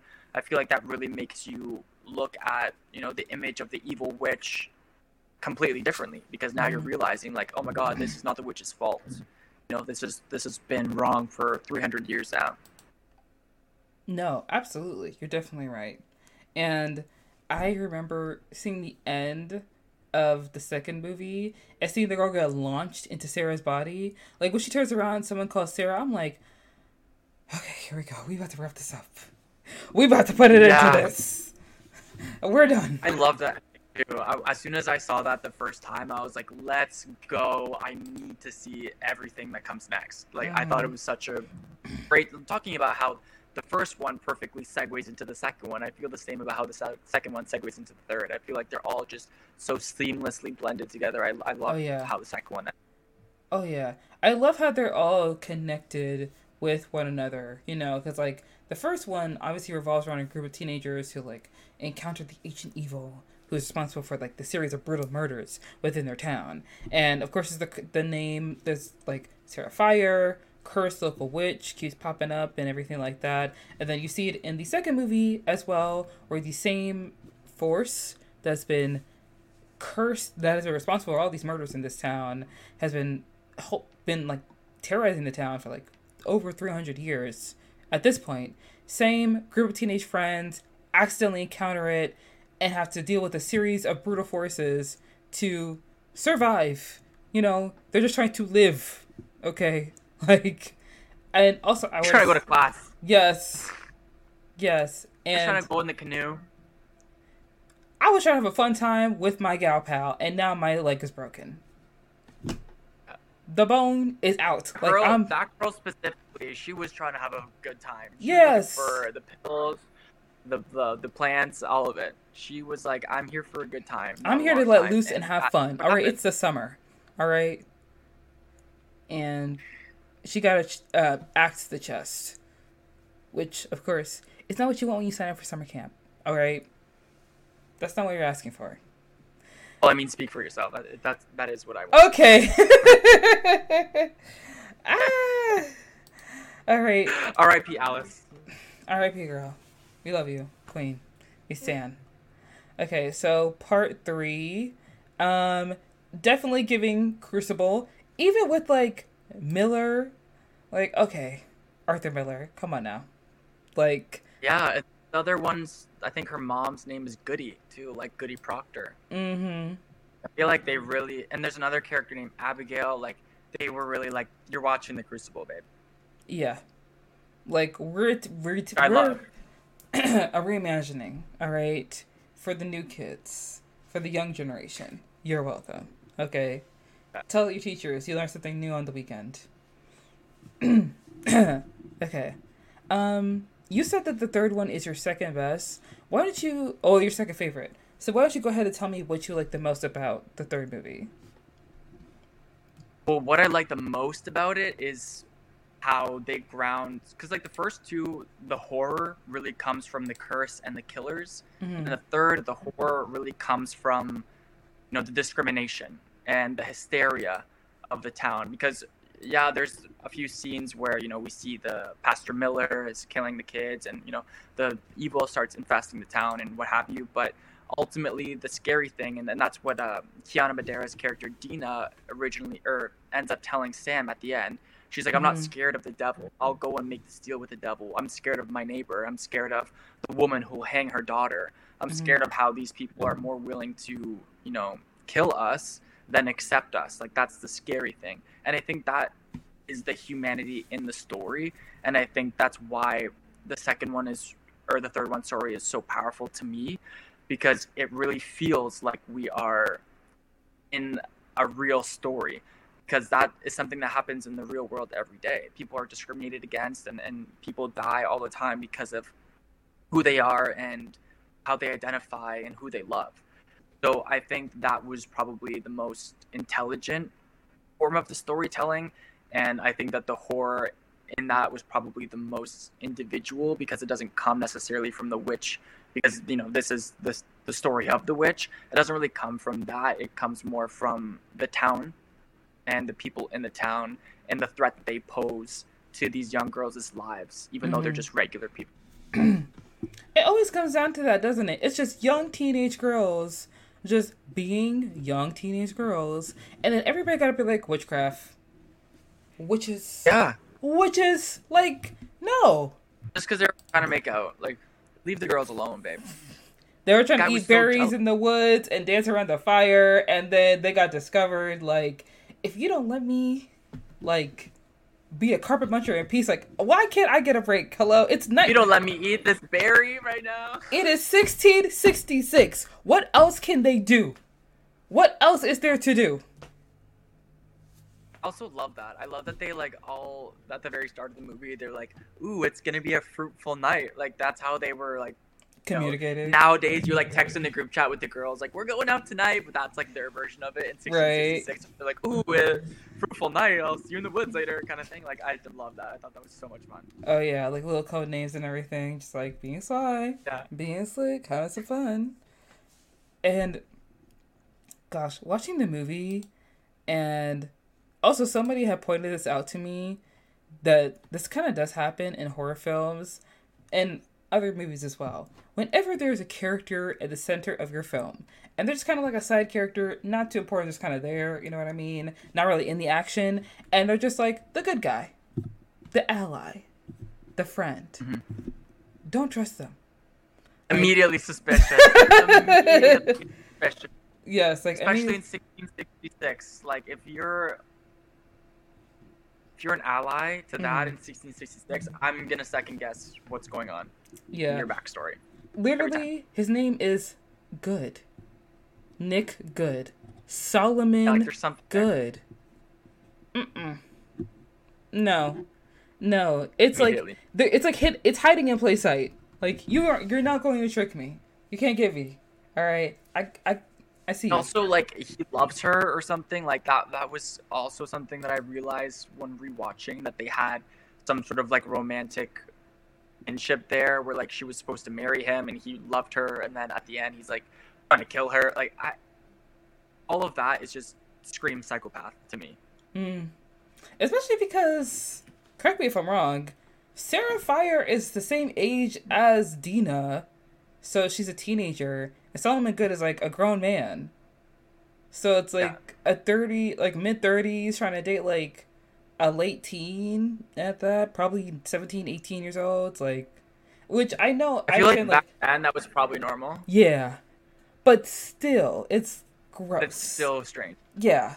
Strange. Yeah. Like he wants a young wife. Especially since his he had a baby and a wife like previously to that, so that's makes it a little bit more questionable. What happened to his baby and his wife? Was that explained in the movie? Like I think, that's basically his motivation for why he ends up seeking out the devil, because his wife was pregnant and she died. He's like, well, I'm tired of life giving me all of this misfortune. I'm gonna take what I want and kill everybody for generations to come. Big villain speech. Oh yeah. He did say that. He did mention that. Right. Which, like, I get it, like, I'm so sorry for your loss, but also, like, there's probably now, like, 800 people who have died now because of what you did, so let's unpack that. I don't get it. I don't mean, maybe you should just move on, stop being a little bitch. How about that?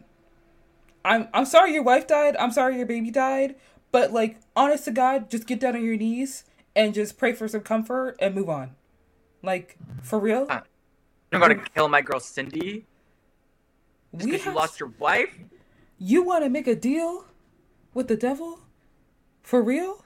Baby, what's dead is dead. You're in the land of the living. It is what it is. Simply that. Like, she died. You're going to die in 3 years. You live in 1600s. You're next. You're going to see her soon anyways. So why are you being a little bitch? I mean, I know that's harsh, but he's also a murderer, so... And if the devil can resurrect all these killers, why wasn't he resurrecting your wife? Like, why did you go with this specific spell? Why couldn't we go with the spell that brings the wife back?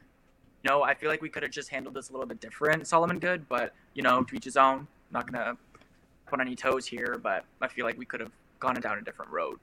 I was so sad that my wife and baby died, so I decided to be a big baller and get money, money, money. But what are you going to do with all that money? What are you going to do with all those riches? What are you going to do with all those sheep?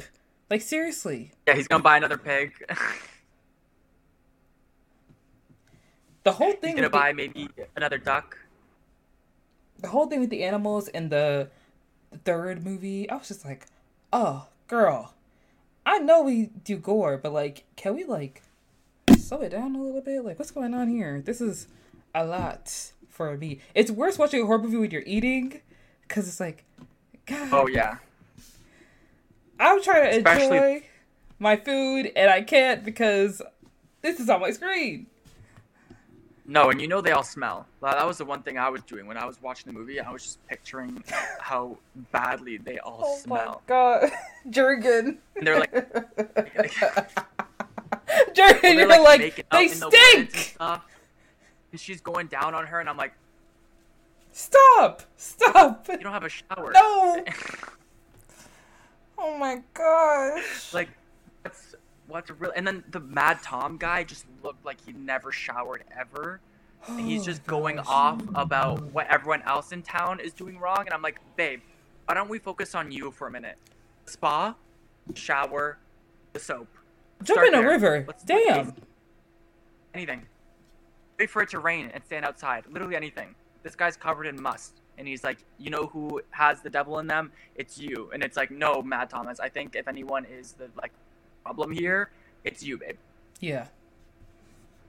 Truly. She actually said, the director, Lee Janiak, when she was, because they filmed 1666 first, she said that she was so impressed by that guy's performance, the guy who plays Mad Thomas, that she actually made, because he's the killer at Camp Nightwing in the second one, she actually wanted him to wear the mask only at the very end and have him be maskless for the majority of the movie. Because she was like, I don't know why I'm putting a mask on you. You're such a great actor. Which just goes to show how well he did at playing Mad Thomas in 1666. Yeah. And I feel like him putting on the mask near the end of the second movie does tie into, of course, the first movie of us seeing the mask killer. It was honestly really smart choice in the director because of how the movies kind of line up.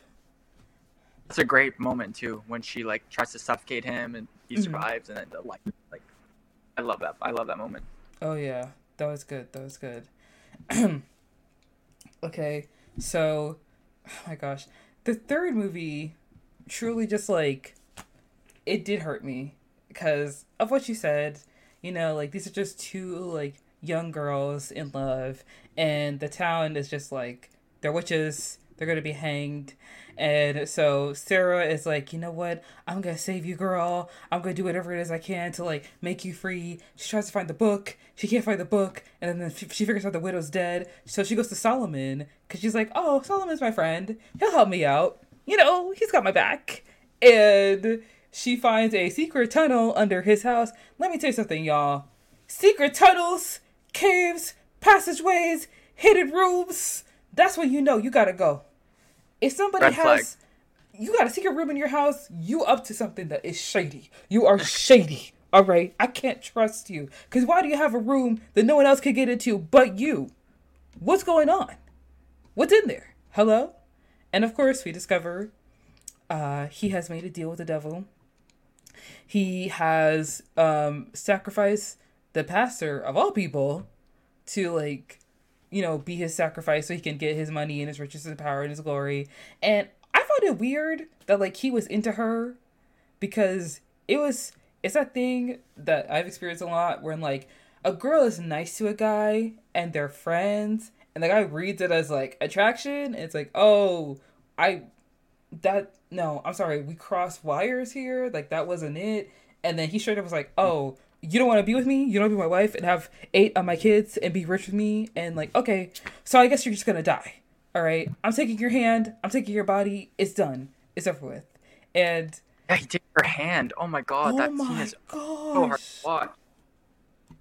She's like, poor girl's got. Oh my God, bro. Stop.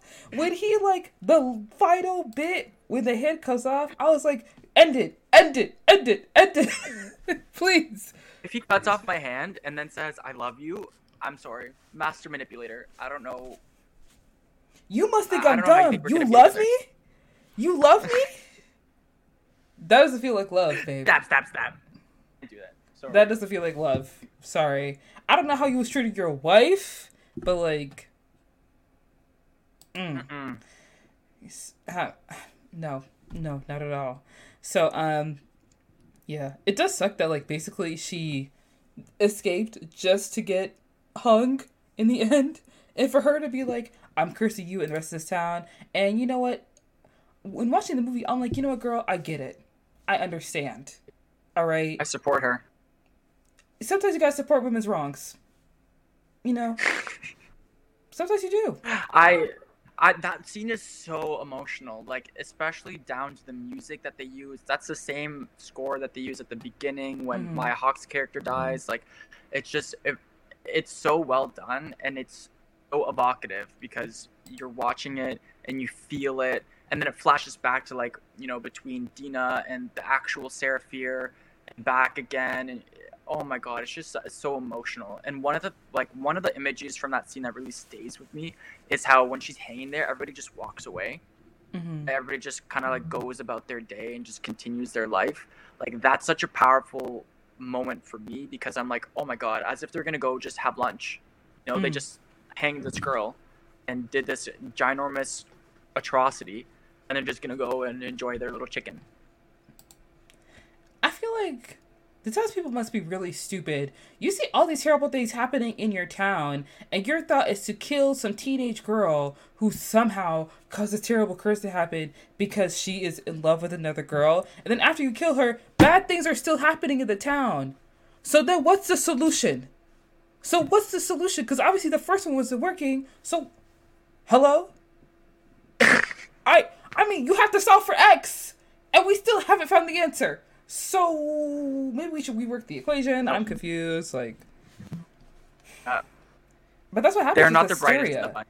Yeah, that's what happens with like hysteria. People will feed onto it and latch onto fear, and it is a driving force, and it puts people into mob mentality where they don't use logic, they don't use reason, they don't use any kind of like common sense to figure things out. The critical thinking is lacking, obviously, because it's 1666 and nobody showers or drinks like clean water. But I feel like sentencing young women to death, you really think that's going to solve your problems? You think it's hormonal teenagers that are messing up your town? I mean, I feel like even now people think that is a solution. It's like, I just don't get it. Just blame the new generation. Blame women.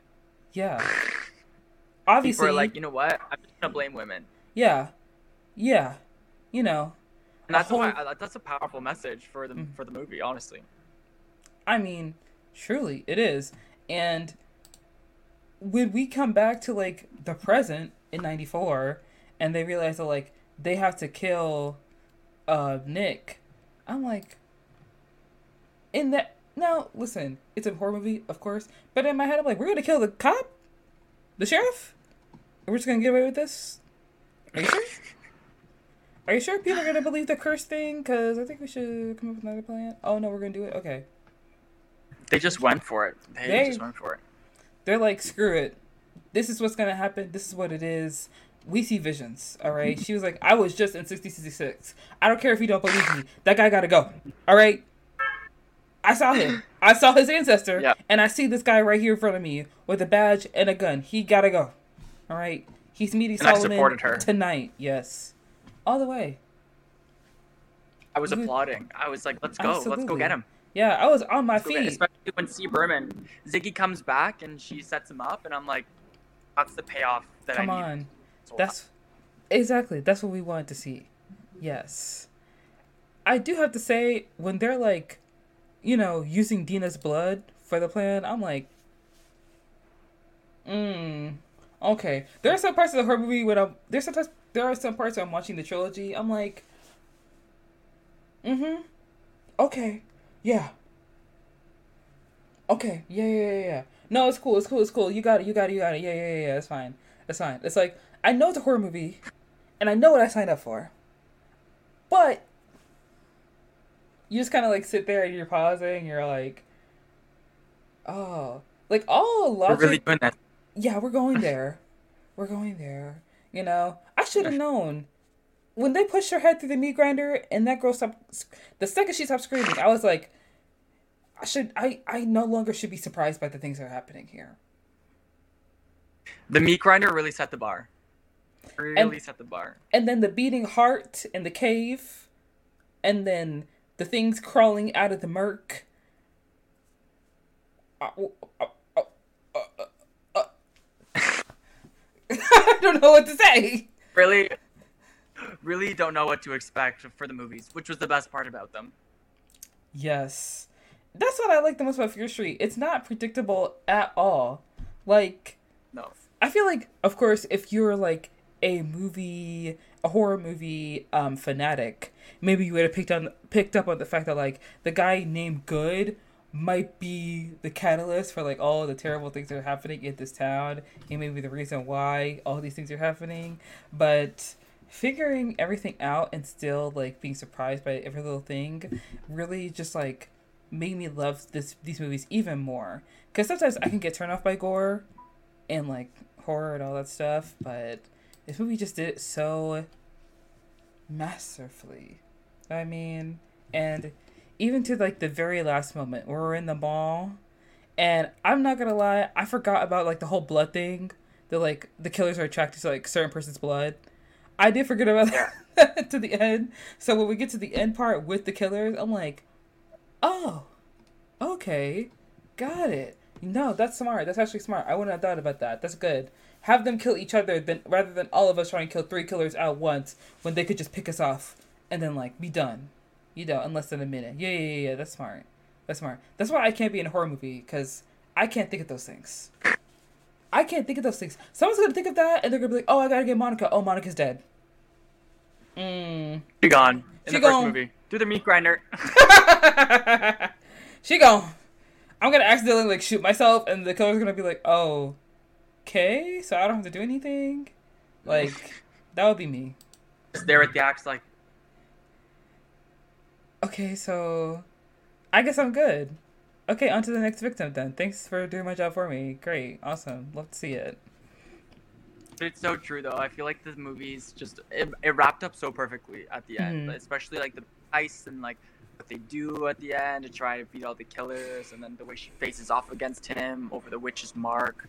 I honestly loved it. I thought it was a perfect ending. Oh my gosh. Also, how did Nick find the tunnel? I'm trying to remember. The tunnel in the mall? I think the dads like always show them like as the generations go on. Oh, right. They'll pass on the book and the suit and the magic, and they'll show them like their way through the tunnel. So I feel like that's how he knew where to go. Oh yeah, the suit, book, magic. Yep. Mm-hmm. Yeah, you're right. Casual. Right. The usual thing that you do with your father-son relationship. Normal father-son the secrets of it. Bonding activities. Hey, son. Satanism. Literally, like, Ready or Not. Like, we're rich. We sell games. You know? Yeah. It is what it is. Love that movie. Oh my gosh. Love that movie. I'm not gonna lie. I watched Ready or Not just like randomly on a whim, and what became one of my favorite movies so quickly. Also, Samara Weaving. Die for her. I'll die for her. I'll die for her. She is the queen of the genre. Love her. Top 5. Also, the fact that it's Adrian Brody, right? It's in the movie. Yeah. Oh my gosh. I was like, boy. Oh my gosh, I haven't seen it forever. Where's you been? My king. Yeah. Oh my gosh. Him being like in that movie too. He is so good. Yeah, that's another example of like having a film with a really good premise and not a lot of like well-known actors in the movie. Like, it just carries it. It carries it so well. And those kills, movie, they don't pull back. I'm not gonna lie. With the kids. Listen. Oh, fuck kids. I hated those kids. For real. Oh, God. For real. It could have gone in worse ways and I would have been happy. Like, I hate those kids in that movie. No, seriously. More than Sheila. I hate those kids more than that Sheila girl in 78. Yeah, I feel that. Okay, so we're at the end of the Fear Street trilogy. I'm not gonna lie, the very last moment where Nick almost kills Dina, and then he starts having like a vision of all the killer's victims, I low-key thought his head was gonna explode. Like, in my head, I thought that's what was gonna happen. Like, he becomes so overwhelmed with like the carnage and the brutal savagery that his family has put this town through for centuries, that he is overwhelmed with guilt that he just like dies. He has a heart attack and simply dies. Like, that obviously wouldn't have been a satisfying enough death. So killing him, like, shooting him is better. You know? Getting him in the eye, better. Much better. Yeah. She gotta have that big final girl moment. Oh, yeah. Like, yeah, absolutely. Of course. Absolutely. She ate it up. I mean, that's what we absolutely love to see.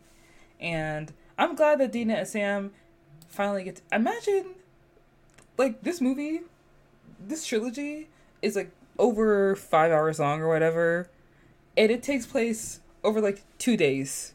Okay? Imagine you break up with the girl you were dating because she's in the closet, and then a bunch of people die, and you come out of the closet, and you guys are a couple now. But then you have to figure out some other thing going on, and you go on this mystical supernatural adventure, and then you have to kill the sheriff, all in a matter of days. In a matter of 3 days, your life has been turned upside down. Yeah. It's just the gay experience. That's just what your the gays go through. typical coming-of-age story, guys. Look. I do love, though, at the end, because when it's Sarah Fear and Hannah Miller in 1666, before they're about to be hung or hanged, she says, she's like, I'm going to get you out of here, and we're going to kiss in the broad daylight. And then at the end of the movie, when we go back to 94, and it's Dina and Sam, they start kissing in the broad daylight. And I'm like, oh my God. Like, she kept her promise, kind of. Like, I love that. I love that they got their happy ending. That never happens in movies, ever. Especially for the queer characters. So yes. Also, I'm glad that the good family realized that the truth was their curse. And it really was, because the last of your line saw the truth of what happened with the curse their family has put upon this town, just so the other town could be rich and prosperous. And then you die. You die, girl. Because you got what was coming to you. For real. I miss him. Don't miss him. Also, I would say, it's really sick.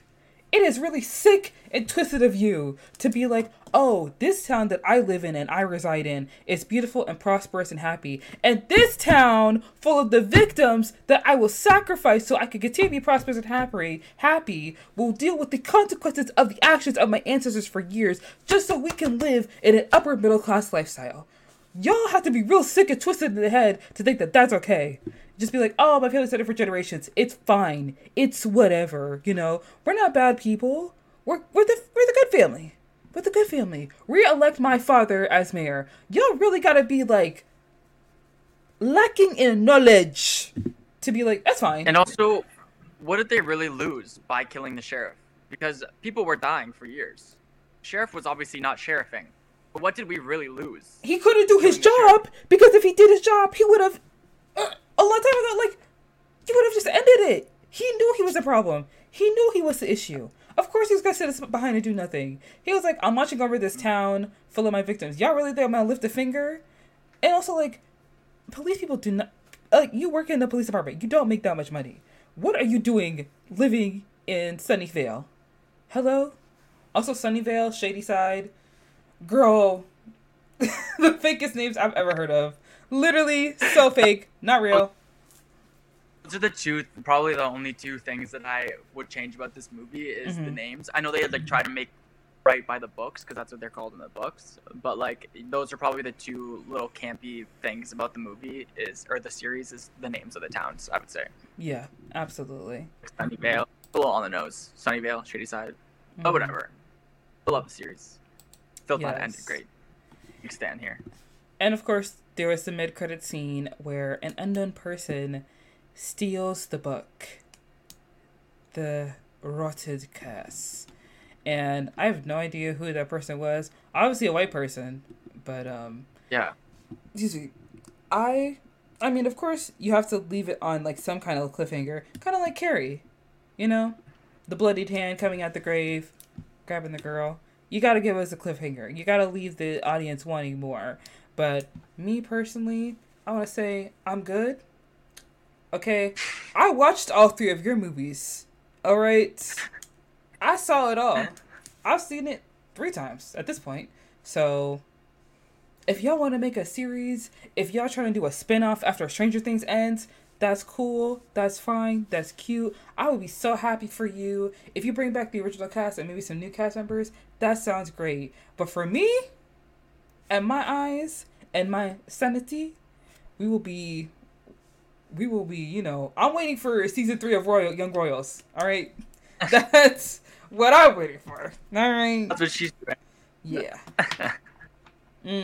Yes. I will definitely be watching. If they do a spinoff of any kind, I will definitely be watching. I love how they ended it. And I love that it's like closed-ended on the story that we saw, but open-ended to new things, potentially. I would be interested in them doing a series. If it's set in present day, that would be cool. I mean, obviously, that with them setting it in 94 and then 78 and then 66, it does leave it open for a possibility for there to be a modern day version of the show, which would be cool because a lot of the characters would be adults in that circumstance, since it is like 30 years later. So it would be interesting to see, you know, that story being told, if that is something that they do decide to move forward with. But Netflix can be iffy with spinoffs. You know what I mean? Because I remember when the Queen Charlotte spinoff was first announced, and then Netflix was like, I'm not sure if we're going to do it. We'll see. Like, COVID-19, like, and then it did come out, and now they're thinking about doing a season 2. But even from, like, the jump, it wasn't 100% sure this was going to go off smoothly, like, without a hitch. So spin-offs are possible, but I don't know if they're really like going to like put that into effect. You know what I'm saying? I would be into like if they did 8 episodes, 1 episode is each of the killers kind of thing. Like I'd be into that. And then maybe in the last episode kind of bring us to present day or something like that. I would be into that because I feel like there's so much opportunity with the other Shady Side killers, and to see like what they were up to when they were at large, I would definitely be tuned in for that for sure. I wouldn't be surprised if they did do a spinoff because, you know, Netflix had Mike Flanagan with like The Haunting of Hill House, Haunting of Bly Manor, Midnight Mass, with The Midnight Club, and then recently The Fall of the House of Usher, which is coming out on the 12th, I think. They obviously had like Mike Flanagan as like their go-to horror series guy, and then they canceled Midnight Club, so then he signed a deal with Amazon Prime, and I think The Fall of the House of Usher is the last series he's doing with Netflix, and he's gonna start producing shows with Amazon Prime. He already has picked up a show.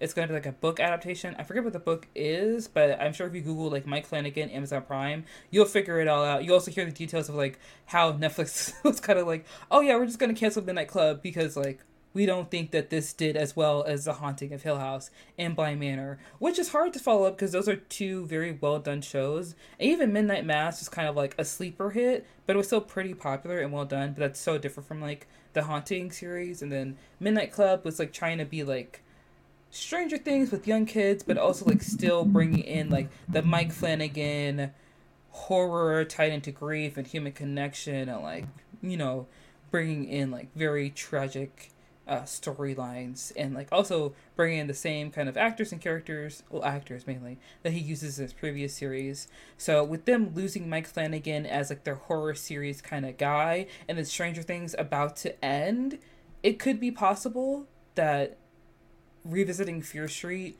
would be something that's profitable to them if they're looking to fill that slot that they originally had. Is it 100% certain? No, I'm just speculating. I'm just throwing that out there. If anybody who works at Netflix decides to run with this idea, you better pay me my money, run me my coin, give me my check, all right? Best believe I will be asking for that money, all right? I'm not patient like the WGA. I will get my coin, all right? Best believe it. But, you know. Or Monica's pulling up to your house with the meat grinder. For... Right. Not the meat grinder, but, like, you know, I may, you know, send a very strongly worded email, and, you know, if there's something in my Netflix terms of agreement that says that if I throw out a random idea that Netflix could take in, I can't be sued, I'm gonna be very pissed, you know, because no one reads the terms and conditions. We're gonna have to make a deal with the devil in that case. We're gonna have to take matters into our own hands here and get the book out. I mean, I might have to take my matters into our own hands without doing that, because we've seen the consequences of that, girl. You know, we learn from our mistakes. We watched that movie. We know how that ends. All right. And I'm good. Me and my generations, we good. Yeah. Okay, so that was Fear Street. Are there any other things you would like to say to just kind of like wrap it up? Any final thoughts and like, you know, comments? I feel like the last thing I would want to say would just be like to give credit to the music, the score, and the editing of the movie. I feel like those are probably the major components of the film that really tie it all together, because each film is so different. Mm-hmm. So to make it so cohesive through the editing, I feel like is a really, really big feat and was probably a really big challenge. Especially, I can't imagine how much footage they had to comb through with like all of these movies being filmed back to back. It was probably like one of the craziest jobs ever. So I think the editor's name, her name is, gosh, I had it here somewhere. But she does an incredible job, and it's a woman too, which is just plays off the fact of like, you know, supporting these female characters. Her name's Rachel Good Katz. Mm-hmm. And there was, like we said before, we feel like the pacing was just on point the whole time. There wasn't any unnecessary fluff, or any moments where we felt like, you know, why am I watching this kind of thing? So definitely credit where credit is due in that respect. And then again, the seamless transitions from film to film, I just loved. So all the credit to her and all the credit to the composers as well. I know that the composer, I think one of them is Michael Beltrami, and he's done like a bunch of different blockbuster movies. So to have him come on board for this, I'm sure was a really big deal. And it paid off because I love the music in this movie. So I think those more technical aspects to the film really helped elevate it and make me love it that much more. Yeah, I 100% agree. And that is definitely a huge part of horror films. It's the technical aspect of the movie, especially with like editing, styling, lighting, and music and score. You know, that really does tie into like the cinematic experience of watching a horror film and experiencing it, you know. One movie that I did see, it wasn't recent, it was a while ago, but it was basically like the Candyman remake. There were some technical aspects of the film that I did like. Overall, the movie wasn't my favorite film, but I did watch it, and overall I was kind of like, okay, I'll give this like a B-. You know, I see what you're trying to do. I see what you made here, and interesting concept. I like the retelling, and you know what? I'll give you credit where credit is due. Like Nia DaCosta, Jordan Peele, I feel like are a great team of people. Me personally, I feel like Candyman would have been better as a TV series, just with the story they're trying to tell. Probably would have been better suited for a longer format rather than like hour and 30-minute movie. But there were some things in the movie that they did that I liked. Like, if you guys don't know the story of Candyman, it's basically about this man who gives kids candy and he kills them. You say his name 5 times in the mirror and then like you done, essentially. And the retelling of the movie and the classic is kind of like a reimagining as well. And there's this character in the movie where he starts to kind of like become separated from himself. And there's a scene where his girlfriend kind of comes into the bathroom and she's like checking in on him, and he kind of like closes a door on her to like try and push her out. And he's like leaning on the counter, and then he stands up, but his reflection doesn't. His reflection is still like leaning over.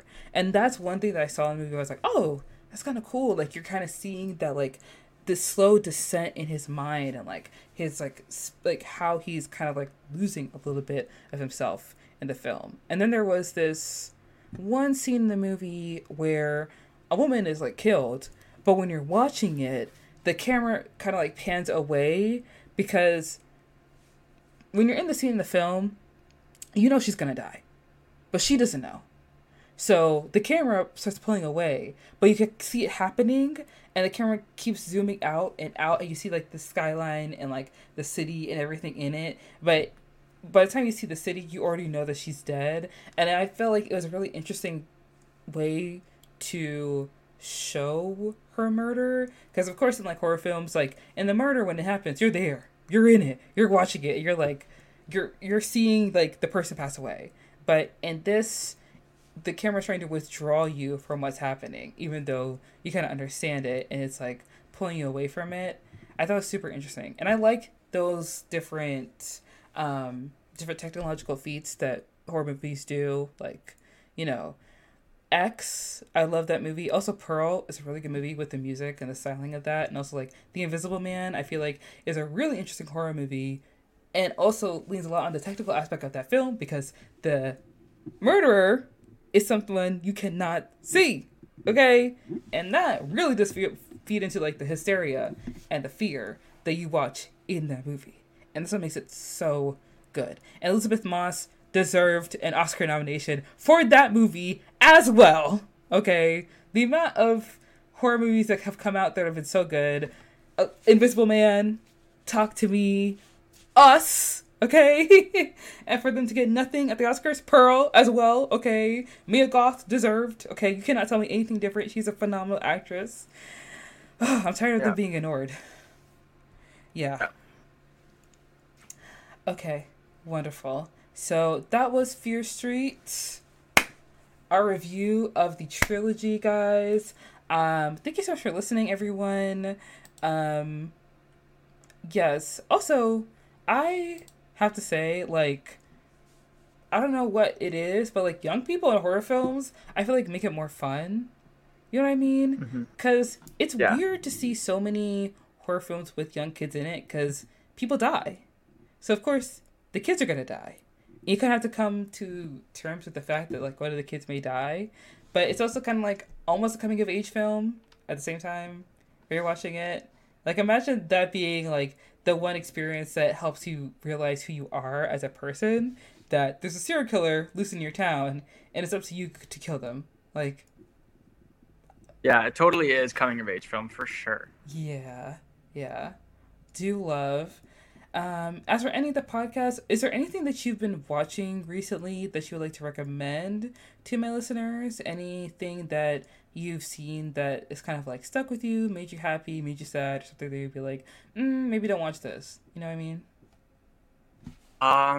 I definitely... Well, some of the movies that you just mentioned are some of my favorite horror movies of the last few years. Like Pearl, for example, is an incredible film. Anyone who has not seen that needs to see it right away. And same with The Invisible Man. The Invisible Man, again, we could probably have another 2-hour show just talking about how much I love that film. It's so good, and I feel like that was another thing that kind of just flew under people's radars. From the opening scene to the last scene, like it's just such a brilliant film. I've seen a lot of hype around a new movie that's coming out in November called Thanksgiving. That is a slasher film that takes place on Thanksgiving, and it's all like Thanksgiving themed. Like people are being killed with like all of like the Thanksgiving utensils, like the turkey baster and like all that stuff, which is hilarious. But it's not a comedy. The movie I mentioned before, it's called Hell of a Summer. That's Finn Wolfhard from Stranger Things and one of his friends, Ryan. I forget his last name. I think it's Ryan Brick. That's their duo directorial debut, and it's also a summer camp slasher, and it's really, really good. It's horror comedy, more leaning to comedy, but it has the same kid who plays Simon from White Lotus that we were talking about before. He's the main character in the movie, and that was like they really secured something with that because he brings so much heart to the film, and it's so much fun to watch because he's in it. And there's also a lot of fun commentary on the kills in that movie, especially because like what we were just saying, the entire cast is all young people. They're all like the camp counselors. So that's also something that I would recommend. I don't know what the plan is for the release because I watched it at TIFF. But wherever it comes out, please watch that. You know, there's another movie that's coming out that I screened at TIFF as well. It's called When Evil Lurks. It's an Argentinian horror film. And talking about kids not being safe, oh my god, the kids are not safe in this movie either. Like, it's really like I would equate it to Talk to Me in terms of how gutless it is in how it treats its characters, and a lot of the camera work in that movie is really stellar. There's no quick cuts. Like, all the scenes are very long, single camera. Like, it's very visceral. So I would definitely check that one out as well if you have the stomach for it, because there's a lot of body gore in that as well. And then one movie I would steer people away from watching is probably the new Exorcist movie. I just screened that one pretty recently. Yeah. It's not good at all. I mean, there are probably some good parts to it. I did a whole breakdown on my TikTok explaining what I liked and what I didn't like. But I would say, for the most part, save your time, save your money. The same guy that did the latest Halloween franchise is the same guy who did the new Exorcist movie. So if you didn't like the new Halloween movies, which a lot of people didn't really like the new Halloween movies, yeah, like only me, the first one was really good, to be honest. the first one is great. Yeah. Second one, Halloween Kills, Halloween Ends, throw it in the bin. Don't Yeah. even know what they were doing. And it's the same energy for The Exorcist Believer. So for anyone listening that's saying, like, I want to spend my hard-earned money watching that movie, please save it for something else, or at least wait until it's streaming. Yeah. It doesn't hit the way that you are expecting it to hit, because it's a sequel to one of the greatest horror movies of all time. Definitely. That would be Okay. my sense. Those are going to be the things that I would recommend or not recommend, for sure. Okay, awesome. I would have to say, one show that I would recommend, because I've been watching a lot more TV than movies, is Shrinking on Apple TV. And it's a show about this guy. He's a therapist, and he's played by Jason Segel. And basically his wife passes away, so he's trying to figure out how to, like, connect with his young teenage daughter and also be good at his job, which is giving people therapy when his life is so messed up. And it's actually a really funny show, and it's heartwarming, and Harrison Ford is in it. And I feel like Harrison Ford perfectly plays himself in this show, and it's a lot of fun. It's actually really sweet and funny and heartwarming and very sincere. And it did take me a little bit to get into the show, really, because I like Jason Segel, but I haven't seen him in anything other than, like, How I Met Your Mother and then, like, the Muppets movie. So seeing him in this role was a little bit different, but he's still kind of playing to his strengths in this role, and it's a pretty good show. Like, I really did enjoy it. I liked it a lot. I thought it was fun, and I would recommend it to anybody who is looking for something to watch on Apple TV, because I have Apple TV, and I've had it for a while now, and with every streaming service I have, in my mind, I'm like, okay, if I'm paying for this, I need to have something that I like watching on this. Otherwise, I'm going to stop paying for it. And Apple TV actually has some good shows on there. Like, Foundation is a show that people have recommended to me a lot, so I might check that out. And also, Hijack is a new show on there with Idris Elba, which I may check out soon. So, Shrinking was one thing that I saw on there, because, of course, I watched Ted Lasso, because that's what everyone recommends. I didn't watch the last season, because I usually avoid the last season of shows, because I'm like, it's either going to be amazing, and I'm going to be sad, or it's going to be lackluster, and that's going to waste my time. So I just decided not to, because by the second season of the show, I was kind of like, this is wholesome, and it's fun, and I like it. But at the same time, do I like the show, or do I have nothing else to watch? You know what I mean? Like, I was kind of iffy about Ted Lasso, because, like, it's wholesome, and I enjoy it. But at the same time, I could be watching something else. Like, if something else came along... Well, speaking of Apple TV, Yeah. you should check out the show The Changeling. I don't know if you've seen or heard of Yes, it. I have seen that trailer, and I do need to watch it. Yeah. Add that to the list, because I watched the first few episodes, and it's one of those, like, it's kind of like Shelter. Doesn't make sense. Everything's discombobulated in the beginning. You have no idea what's going on. You have an inkling that some things are connected, but nothing's really adding up. Right. It's one of those. If I feel like if anyone listening or you yourself finds that interesting, it's really good. And of course, Lakeith is an incredible actor, so anything that he's in, he's gonna blow out of the water. But just speaking of Apple TV, that sparked my memory about that show. Yeah. It's still going. I don't think it's over yet. Oh, I think there's still a few yeah. episodes Yeah, left. you're right. There are still a few episodes left in that, and I do need to watch it.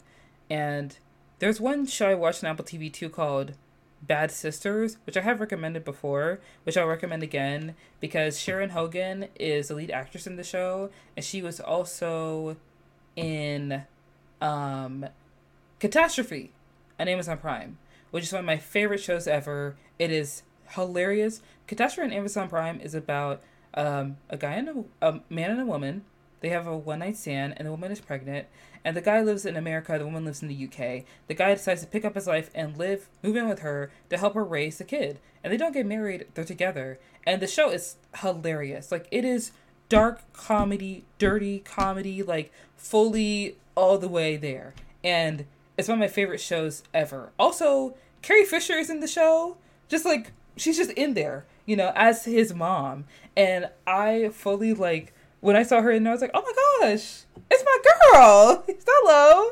So it's really, really good. I think there are some shows that I have watched that I would not recommend, not recommend, but like kind of not avoid really. But, another show I recommend, What We Do in the Shadows, because the most recent season came out and it's still good. It's still so good, so funny, fresh. One of my favorite shows out here, and I was so happy that was good because it's based off a mockumentary that Taika Waititi released in 2014. And a lot of times when they like do like a what is it? Not reboot, but when they like do a spin-off of a movie into a TV show, sometimes I'm like, is this gonna work? But then I remember it's Taika Waititi, and I should never question his vision or his talent. Like, that's a big mistake on me.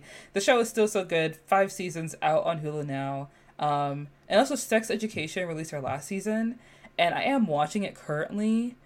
And I do want to say, I did start rewatching Sex Education just so I could watch the last season. And it's very clear that they upped the budget on the last season of the show, which I don't think makes it bad, but I do think there are some new things introduced into the last season that are kind of like, okay, I see that. And there are some criticisms that have been brought up about the show that are brought up in the last season, like how Otis has his friend Eric, who is a black gay man, but he never really addresses how Eric lives his life and how Otis lives his life are very two different things, and it is purely based usually mainly on the color of their skin and their sexual orientation, and they never really talk about that or discuss that. I can't remember in Sex Education if Eric told Otis that he got jumped. Or if he really, he talked about it, he mentioned it. But if they really dove into, how that made him feel, how that affects him. You know what I mean? But the last season is out, and I think I'm almost done with the last season. I would have to say, I don't know. It's kind of it's petering out a little bit for me, but I want to wrap it up. I want to be done, and I love the show. I love the characters. I love the cast, and yeah. But I did watch it. I'm not gonna spoil anything, but I did like how they wrapped it up. Okay. And just what you're saying about Otis and Eric, that they do something with that. So. Yeah. I really liked how they ended. At the very end, the way it wraps up, especially with Amy, Amy's character arc, oh my god, chef's kiss. Could not have wrapped it up better. I loved how they did her arc specifically. Same with Ruby. Oh my god, I'll bow down to that woman. She's such a great character. They wrote her so well. So just keep keeping on, because I feel like it'll be worth it in the end. That's my humble opinion. And one movie that I actually don't recommend, which I kind of feel bad for saying this, but Red, White, and Royal Blue, I kind of hated that movie. Okay, you didn't like it either? Thank God. Oh my gosh. I didn't even make it through the first 20 seconds. I didn't even make it until the next character was introduced. It started, he was talking, and I was like, I don't know what is on my TV right now, but it needs to burn. You know when you're watching a movie and you're hearing someone act, and you're like, okay, no, I'm done. Not acting. I don't know what they were trying to. That is one of those movies that they made. It's one of those horny fever dreams that they made to reach their quota, and they were trying to get an audience. And Catastrophe. Speaking of catastrophes, Red, White, and Royal Blue. did not start, did not finish, will not continue. I got to the part in the movie, I think it was like the middle, where the blonde guy is like crying in front of like the brown haired dude, and I was kind of like, oh, so this is why you were in Cinderella. Okay. No idea. Got it. Not a clue. Got it. Because like the guy who's in Red, White, Royal Blue, Nicholas, I can't say his last name. Apparently he's like Russian royalty. That's what the streets are saying, apparently. But he was in Purple Hearts, which was the movie about the conservative military dude who's into like the Latina girl from Camila Mendes from Riverdale. And then he was in, oh my gosh, he was in Bottoms, which is really good. Love Bottoms. You guys should go see it. It's amazing. Okay. Yes. Yeah, same here. And then he was in Cinderella. He's been in a lot of big movies. Like, I don't know, okay, I don't want to say this because it's mean, but sometimes people get casted at things because they're hot, you know? I want to say he's a good actor because I did like him in Bottoms. I think he was actually really good in Bottoms. But that's so different, though. Yeah. Like, the acting in Bottoms was just, like, especially his character. So unserious. Like, I'm not saying that it's not hard, but yeah, it's so surreal, so unserious. To put him in a serious role, I feel like it just plays differently, you know? Yeah, it doesn't hit. It doesn't. Especially when he was like crying to him and like trying to like show emotion. I was like, this is too much emotion for me. Like, have you seen the clip of them on the little thing like in the water on the lake? I have not seen a single second beyond the first of that movie. Not because like I hate it or anything like that. Like I did not find any interest in starting it up again after what I saw. I just thought it was such a I don't know. Not for me. I did watch like reactions because I wanted to see if other people didn't like it, and there are people who are watching it and they're like, oh, this is actually really sweet and like mushy, and like I can see that it's bad, but like I enjoy it. And I'm sitting here like I can't suspend my belief enough to watch a movie. Like, this is more than an hour long. Like, I love bad movies. Don't get me wrong. Like, I'm not some hoity-toity highbrow moviegoer. Like, I love bad movies too. But that movie was more than bad. It was problematic. It was just, no. It was not giving what they set out to do. How is it that you have Uma Thurman and Stephen Fry in your movie, and you fumble it? Yeah, I don't know. I was like, I remember, I don't know how much money they spent on that movie, really, but like the set, whatever it was, too much. The set design they put in that for the Oval Office was not enough. Like, even Scandal was better, and Scandal's network television. Y'all are on Amazon Prime. Like, you put a little bit of effort into it. Why are the walls so bare? Just like a random picture of Harry Tubman in the back. It's like, girl, please. You're from Texas, okay? Please be so for real right now. If you're a Democrat, you at least are in the center. Like, don't even do that to me. Don't even. Sojourner Truth? Yes. Harry Tubman? Come on. Okay, sure. You're kind of making me want to watch it now just so I can film a reaction and just absolutely dragging it. That's kind of what I want to do. I really tried because, you know, there is this sort of trifecta of like queer media out now. Heartstopper, Young Royals, Red, White, Royal Blue. And of course, Bottoms has now entered into the library of all the queer media that's coming out currently. So I wanted to give Red, White, and Royal Blue a try because once I finished Heartstopper, people recommended Young Royals. And I watched that and I liked it. So as I was on Young Royals, everyone recommended Red, White, and Royal Blue. And I knew it was based off of a book because I've seen it in like my Amazon recommended before. And I've wanted to read the book for the longest time. So I was like, you know what? Book to movie adaptations are usually pretty okay. You know, minus The Kissing Booth, which was a disaster and we don't need to talk about. But turns out Red, White, and Royal Blue is the queer kissing booth. Apparently. Because, I mean, like, I'm not gonna lie. I'm glad there's, like, an open conversation about safe sex in this movie. And there are some steamy scenes in there, I will say. Which was fun to watch. But in terms of the story, I don't know. Also, it's like the president's son and then like the prince or like the Duke of England are in a relationship. Y'all know that this would be like y'all are sneaking around for real and nobody caught you at this point? Really? Nobody knows that he's a little fruity? No one? Please. Be so free right now. Have you seen American politics? Like, everybody's on everyone's business all the time for no reason when you all should be writing laws to help people, and yet you are causing a mess. Y'all just found out because one journalist, like, hooked up with him once and got jealous and, like, decided to... No. As if. As if. I don't believe you. Sorry. Yeah. Red, white, and royal blue. If you like it, I love it, but I didn't love it. I, in fact, did not like it at all, and I want Amazon to stop recommending that movie to me. I already gave it a try, Amazon. I'm not finishing it. Take it out of my recommended, please. The algorithm was wrong on that one. Sorry. So, yes. There you have it. There you have it. There you have it. Guys, I want to thank Jurgen for coming on the pod. It was such a delight, such a pleasure to have you on. The second we started on our... We had so much fun. We literally talked about every movie ever, and I feel like we could keep going for hours and hours. Like, it was so much fun. Thank you for having me. Yes, and when we went on, like, the first tangent, where you started talking about Talk to Me, I was like, okay, we're in it now. We're going.